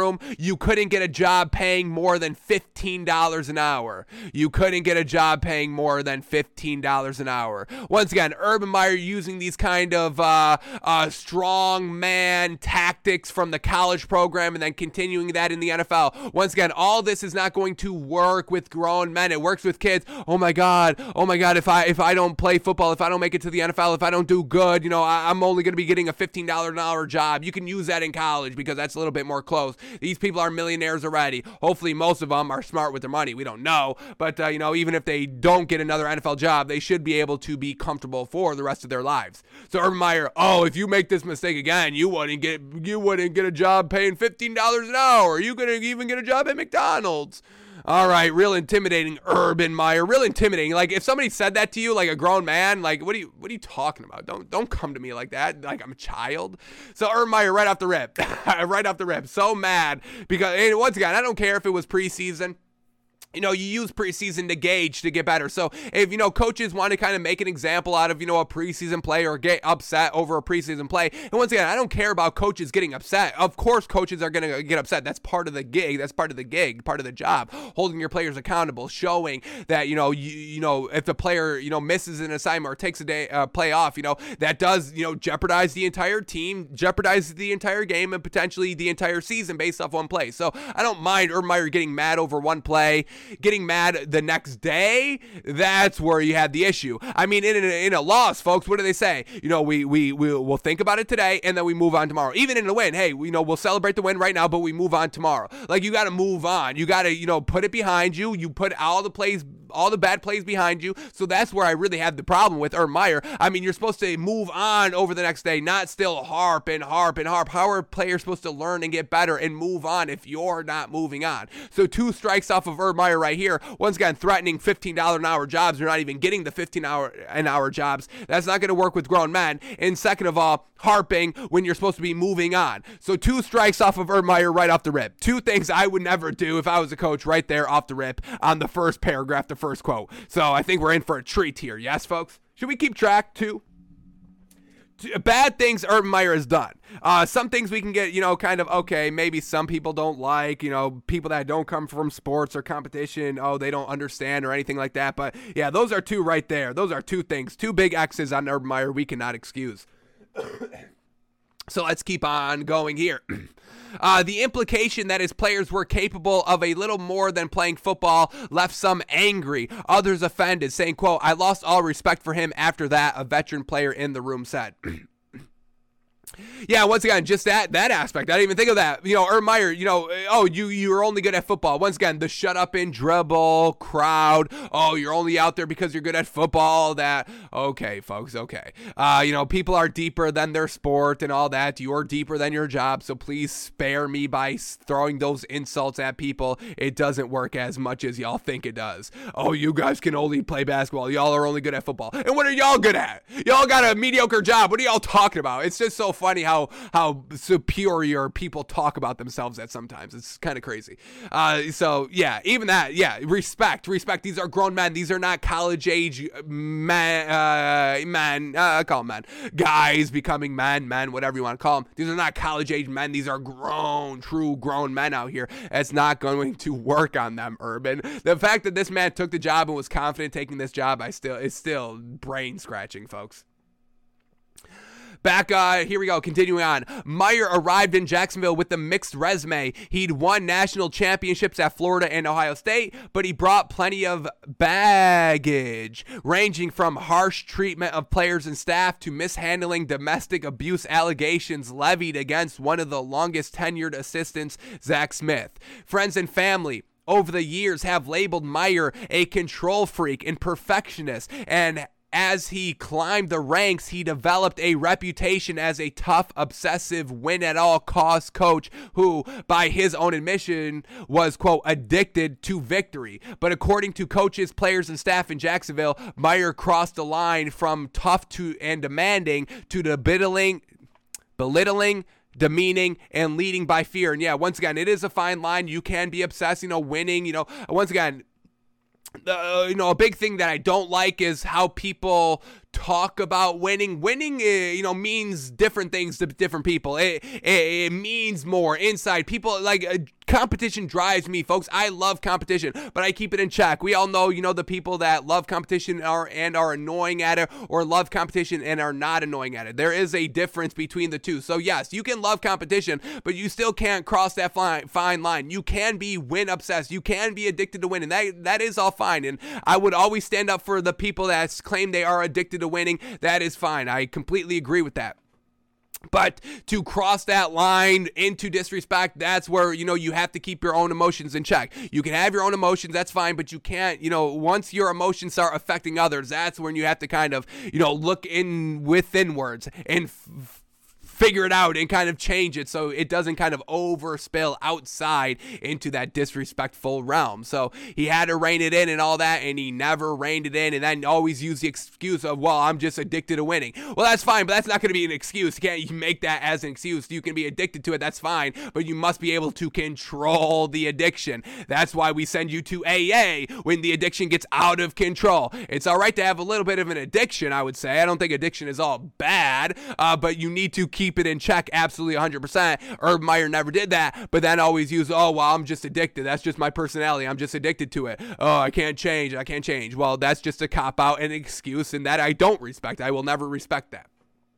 So Urban Meyer right there, using, I'm just addicted to winning. I'm going to count that as a mark against him as well. You can't just use that as an excuse. I'm addicted to winning for being an asshole. All right, what else do we get here? Quote, the most toxic environment I've ever been a part of, a veteran member of the football operations staff said, quote, by far, not even close. Oof. Receiver DJ Chark, who signed with the Lions last week after spending the first 4 years of his career with the Jaguars, said Meyer routinely threatened to fire coaches and cut players. Quote, he feels like threats are what motivates. Exactly that. It's different from college players to regular grown men or just people in general. Yeah, maybe some grown men will kind of react to that. Once again, the fire that you need in you to kind of play MMA or football, they are different, but overall there is an extra motivation in physical sports. So I get kind of the physical motivation and all that, and coaches, yelling at people or just kind of being like, all right, I know you can do better. You got it next time. All right, all right, shake it off. Do it next time better. There are different ways of coaching, just like there's different ways of learning, different ways of teaching. There are different ways of coaching, and, kind of kicking people in the ass, that does, kind of work. That does work. There are a group of people that works for them. You need to kick them in the ass to get the better out of them. That does work, but that doesn't work with anybody. That does not work with me. That did not work with me, folks. That's probably why I'm not playing football at the current moment, or maybe I'm just not that good. I wasn't that good, but maybe if I was motivated right, maybe that happens. Maybe. Who knows? We don't dwell in the past. I could care less.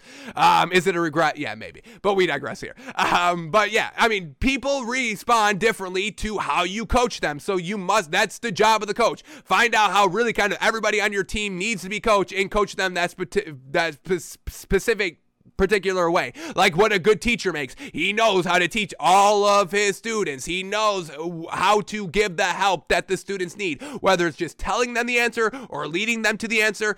That's the teacher's job of how the kids learn, how the students learn. He must individualize. We always talk about the education system of, oh my God, you got 30 students to one teacher. How could that even work? How can that one teacher take responsibility for all those students? Well, if you want to be a good teacher, you're going to have to do that, because that's what it entails. That's what that's what teaching entails. Once again, coaching. What do we knock Adam Gase for? Trying to fit everybody into one scheme. No, that's not how you do it. What do your players do good? Then fit the scheme around that. Same thing with coaching. How do your coaches want to be coached? Then tool your coaching around that. And so far in the Jaguars, nobody was responding to the $15 an hour threats. Nobody was kind of, buying into the, hey, I'm going to cut you threats. Nobody was, buying into, hey, what's your resume? Check and anything like that. So everything Urban Meyer was doing was wrong, and the players were kind of showing that with distrust in him, and he never finished it. He never changed it. And then he fell back on the excuse of, oh, well, I'm just addicted to winning. So exactly that, folks. Urban Meyer, he's not a good guy. He's not a good coach, and we're done with the man. Absolutely. So let's keep going here. What else do we got? Yep, we read that. Yep, here we go. Back to the quote. Quote by DJ Chark on Urban Meyer says, quote, he feels like threats are what motivates. I know he would come up to us and tell us if the receivers weren't good enough, he wasn't going to fire us. He was going to fire our coach. He would usually say that when the coach was around. Wow, oh, wow. Be like, damn, if y'all are so trash, I'm firing the coach. I'm going to hit you where it hurts. I'm going to fire the coach. And then the coach is standing there like, I'm not the one out there telling them. That's the players. You got the coaches after selling the players under the bus. Don't fire me, fire them, cut them, no, not me. So Urban Meyer, just straight up asshole everywhere, folks, straight up asshole. Continuing on, kicker Josh Lambo said last year Meyer kicked him during warm-ups, a fact Meyer's lawyers repeatedly conceded to Rick Strauss, the reporter who broke the story for the Tampa Bay Times. Lambo believed Meyer's kick was an act of, quote, intimidation, a theme echoed by several people in the organization. One player described the year with Meyer as, quote, mentally exhausting. That's what you want your players thinking? Mentally exhaustion when they're talking about their coach, folks. That's the last thing. We need everybody sharp. Everybody's got to be mentally sharp. That's why they tell you to tune out all the distractions. At the start of the football season, this is your family. This is the most important thing. Football right here. Everything else is a distraction, because they know if the slightest distraction arises on any of the players, it's a wrap for the entire locker room. So your own coach was making that big drastic mistake there of bringing his influence, knocking off everybody on their game, distracting everybody off of their game, was the head coach, folks, not any other outside influence. That's the big problem right there. All right, Jaguars replaced Meyer with former Super Bowl winning head coach Doug Peterson. The Jaguars replaced Meyer with former Super Bowl winning head coach Doug Peterson in early February, but some who experienced Meyer's brand of leadership want a fuller public accounting of his tenure. Meyer's attorney said his client would not comment for the story. Doug Peterson? I didn't do Doug Peterson, right? The Jaguars head coach is not named Doug Peterson either, right? What the hell is that? Y'all got me wanting to subscribe to your article and you're not... Oh, he did go there. Oh, I'm bugging. Why? I forgot all about that, folks. All the news here, free agent news. I forgot Doug Peterson is now the head coach. I forgot the interim coach obviously was not Doug Peterson. They hire him after. Wow. But yeah, Doug Peterson with Trevor Lawrence, that should be fantastic. Yeah, Doug Peterson. We love Doug Peterson. We forgot that. Man, oh man, there's so much information, folks. Man, oh man. NFL's going crazy this year, folks. Russell Wilson with the Broncos. Doug Peterson now on the Jaguars. The league is upside down, folks. Derek Carr reunited with Devontae Adams. How crazy. All right, but here we go. Continuing on in the article. Signs of dysfunction were apparently early on. Several sources said Meyer stepped into the job as if he had all the answers, even though he had never coached in the NFL. Well, that's another strike. Thinking you know everything because you were good at college? I mean, do you not understand? Have you not seen college players bust, a la Ryan Leaf? Have you not seen college coaches bust, a la Urban Meyer? And this man had the gall to come in thinking he knew everything about everything. Another strike on Urban Meyer. We're up to four big old battle strikes. Do we do 5 because we didn't count the kicking the kicker, kicking the ball? That should have been a political cartoon. Urban Meyer kicking Josh Lambo, who's kicking a football. You know, that'd be funny. All right, but yeah, that's what we got. 5 strikes already on Urban Meyer. We're 30% into the article, it says. All right, but continuing on, Meyer said he conducted a 6-month deep dive on the NFL that included interviews with his former Florida and Ohio State players, as well as a study of the salary cap. But multiple sources said Meyer was unfamiliar with star players around the league, including 49 receivers Deebo Samuel, Seahawks safety Jamal Adams, and Rams defensive tackle Aaron Donald, a 3-time NFL Defensive Player of the Year. Quote, who's this 99 guy on the Rams? Meyer asked one staffer during the season, according to a source. Says, quote, I'm hearing he might be a problem for us. Yeah, but was he saying it goofingly like, hey, who's this 99 guy? You're like, ironically? So we don't get that. Okay, we won't hold that against Urban Meyer. Could have been just being Smurfy. We know Urban Meyer's a maniac. Maybe that's his sign of Smurfiness. Hey, who's that guy? And then takes it on too long, like doesn't know when the joke to end. And then like 2 years later, he's like, oh, I still didn't even know who Aaron Donald was. Like, we don't know if that's Urban Meyer. So we won't count that against him. It is funny, though. Continuing on with the article, in his first staff meeting, Meyer criticized the way NFL teams operate, noting specifically that coaches failed to take proper care of players' health. And then, according to multiple sources in the meeting, Meyer said, quote, I hate scouts. Scouts are lazy. It was an especially jarring comment given the scouts were also in the room. So this man openly criticizing everybody because he's so superior in his own self, folks. That's why you criticize others, because you know you feel like you're so higher, you're so mightier than all of them, so you have no problem disrespecting everybody right in front of their face. And a little bit of a pussy way to do it as well. Like, well, I guess not like telling it to their face, but he's not telling it to their face. He's saying it in an open forum, not verbally or kind of eye contact with them. He's not saying it to them. He's saying it around them. Like, hey, please question me right now. I dare you. Like, this is a pussy move by Urban Meyer all around, folks, honestly. So continuing on here. Chark said, the year began with optimism. Jacksonville's player turned out in high number for voluntary workouts, eager for the new season under Meyer, but says, quote, but the way he was running the ship, it was impossible to succeed. In training camp, Meyer pushed for live contract drills despite objections from veteran coaches. One of those drills fell on what Meyer called, quote, winner and loser days. 2 players would compete, and the winner would be announced over the loudspeaker. After one blocking drill, Meyer insisted Chark do extra reps. The receiver suffered a broken finger, underwent surgery, and missed the preseason. So, yeah, that's probably not the best thing to do. You know, hey, losers do extra reps, anything like that. Extra time for injuries, extra activities for injuries. That's why players don't love doing pads throughout the regular season, because of the injuries, and they just got off the game and all that. For the winner and loser days, having the names of the winners be announced over the loudspeaker, I don't mind that. Competition, all that, you know, it can be very well done and all in good fun and stuff like that, and a little bit of serious nature as well. But the way that Urban Meyer does it, I'm sure it wasn't right. But overall, I don't mind that 100%.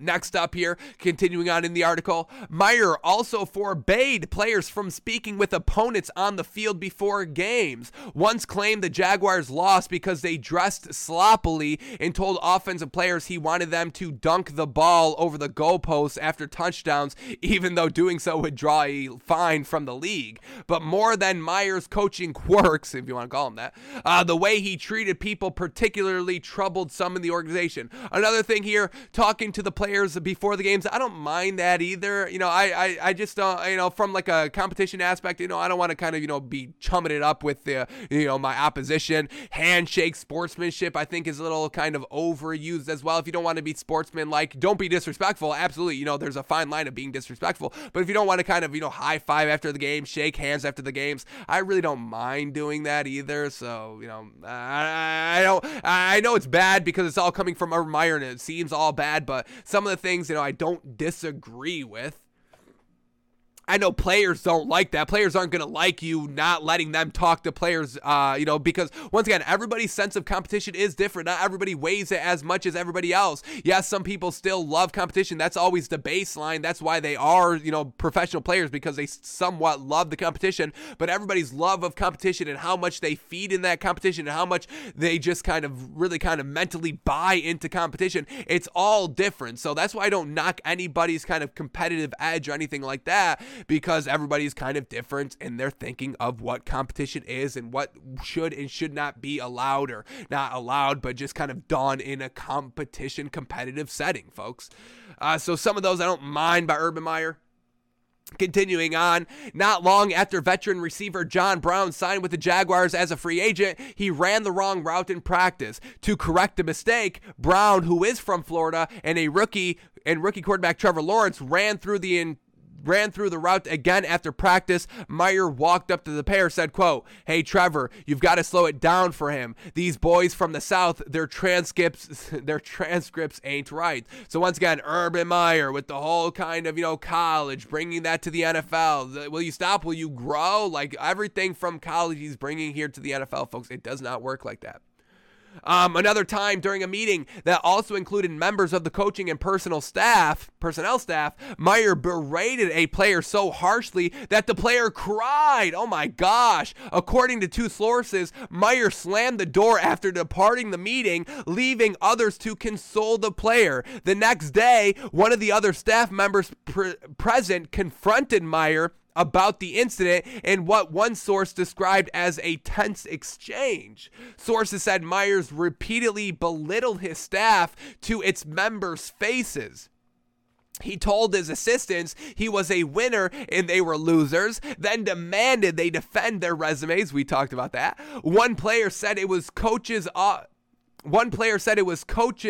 often looked drained whenever they left staff meetings with Meyer. Says, quote, "The players got it so bad when it comes to him talking to us, but I believed the coaches got it worse." Quote, "You've got players in fear that they're going to lose their jobs. You've got coaches who he belittled in front of us, and I can only imagine what he was doing behind closed doors. I'm surprised he lasted that long, to be honest with you." So, I think I'm going to end it here, but, man, oh man, I mean, what more do we need to hear from Urban Meyer? Everything that we kind of heard earlier on is kind of confirming true, and all this new information is just so above and beyond.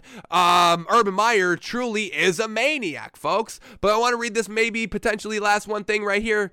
First paragraph first sentence catches the eye. The most notorious incident of Meyer's tenure came in late September when Jacksonville played a Thursday night game in Cincinnati. The was this where he stayed? Is this where he stayed in Ohio?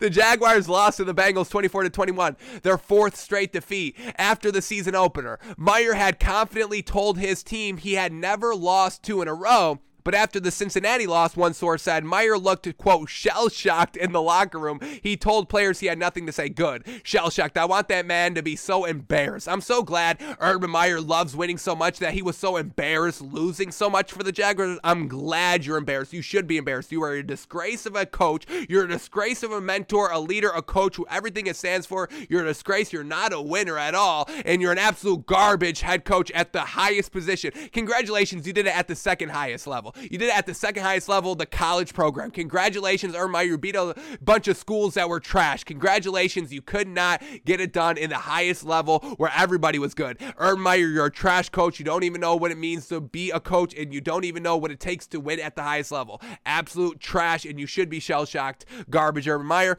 But let's get back to the article. Neither. Let me blow the nose real quick. All right, here we go. Neither coaches nor players, however, realized that Meyer didn't board the team flight that night. Neither coaches nor players, however, realized. That's funny. They didn't even know Urban Meyer was gone. So that's how much they didn't care about him. Nobody even realized if he was on the plane or not. It wasn't until a video emerged over the weekend showing Meyer dancing with a young woman in his Ohio steakhouse that players and coaches learned he had stayed behind. Multiple sources said Meyer went from position group to position group, telling players that the women in the video tried to lure him into the dance floor despite Meyer's refusal. But according to two sources, soon after he left one position group, a second, more provocative video became public, throwing everything Meyer said in doubt. So he's a liar. You know, he begs for forgiveness when he does wrong, but nobody else can beg for forgiveness when Urban Meyer deems that they did wrong. So hypocrite, liar, everything like that, adulterer. He's a garbage human being, folks. And I've got no problem saying this, honestly. If you're going to show us this, then we're going to, speak how it is. And this is, you want, and yes, you can always learn from your mistakes and get better and change and all that. Yes, he can do that. But until he proves that, I'm going to think of him as a garbage person. That's how I think of Urban Meyer. In late November, Meyer told reporters that receivers were running the wrong routes. As NFL Network's Tom Pelleroso reported, the comment so enraged veteran receiver Marvin Jones that Marvin Jones left the team facility. He eventually confronted Meyer at practice, but was diplomatic when he spoke to reporters about the incident, saying, quote, "I'll just say this, there was something that was brought to my attention that I didn't like too well."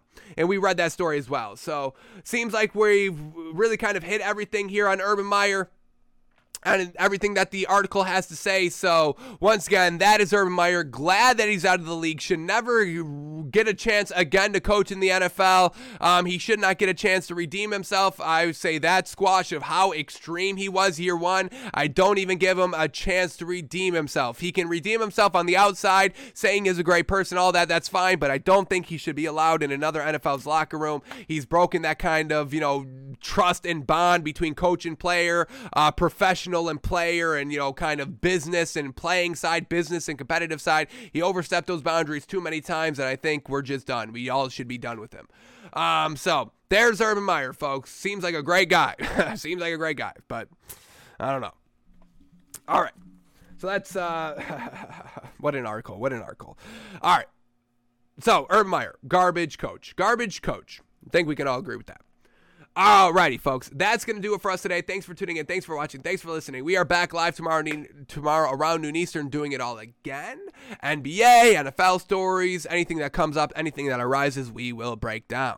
So back tomorrow live noon Eastern, doing it all again. Thanks for tuning in. We will see you tomorrow, folks. Have an absolute great one. Cavs -5, easing ourselves back to betting in the NBA, folks. Let's start off strong. Cavs -5. All right, folks, have an absolute great one. We are out of here. Urban Meyer.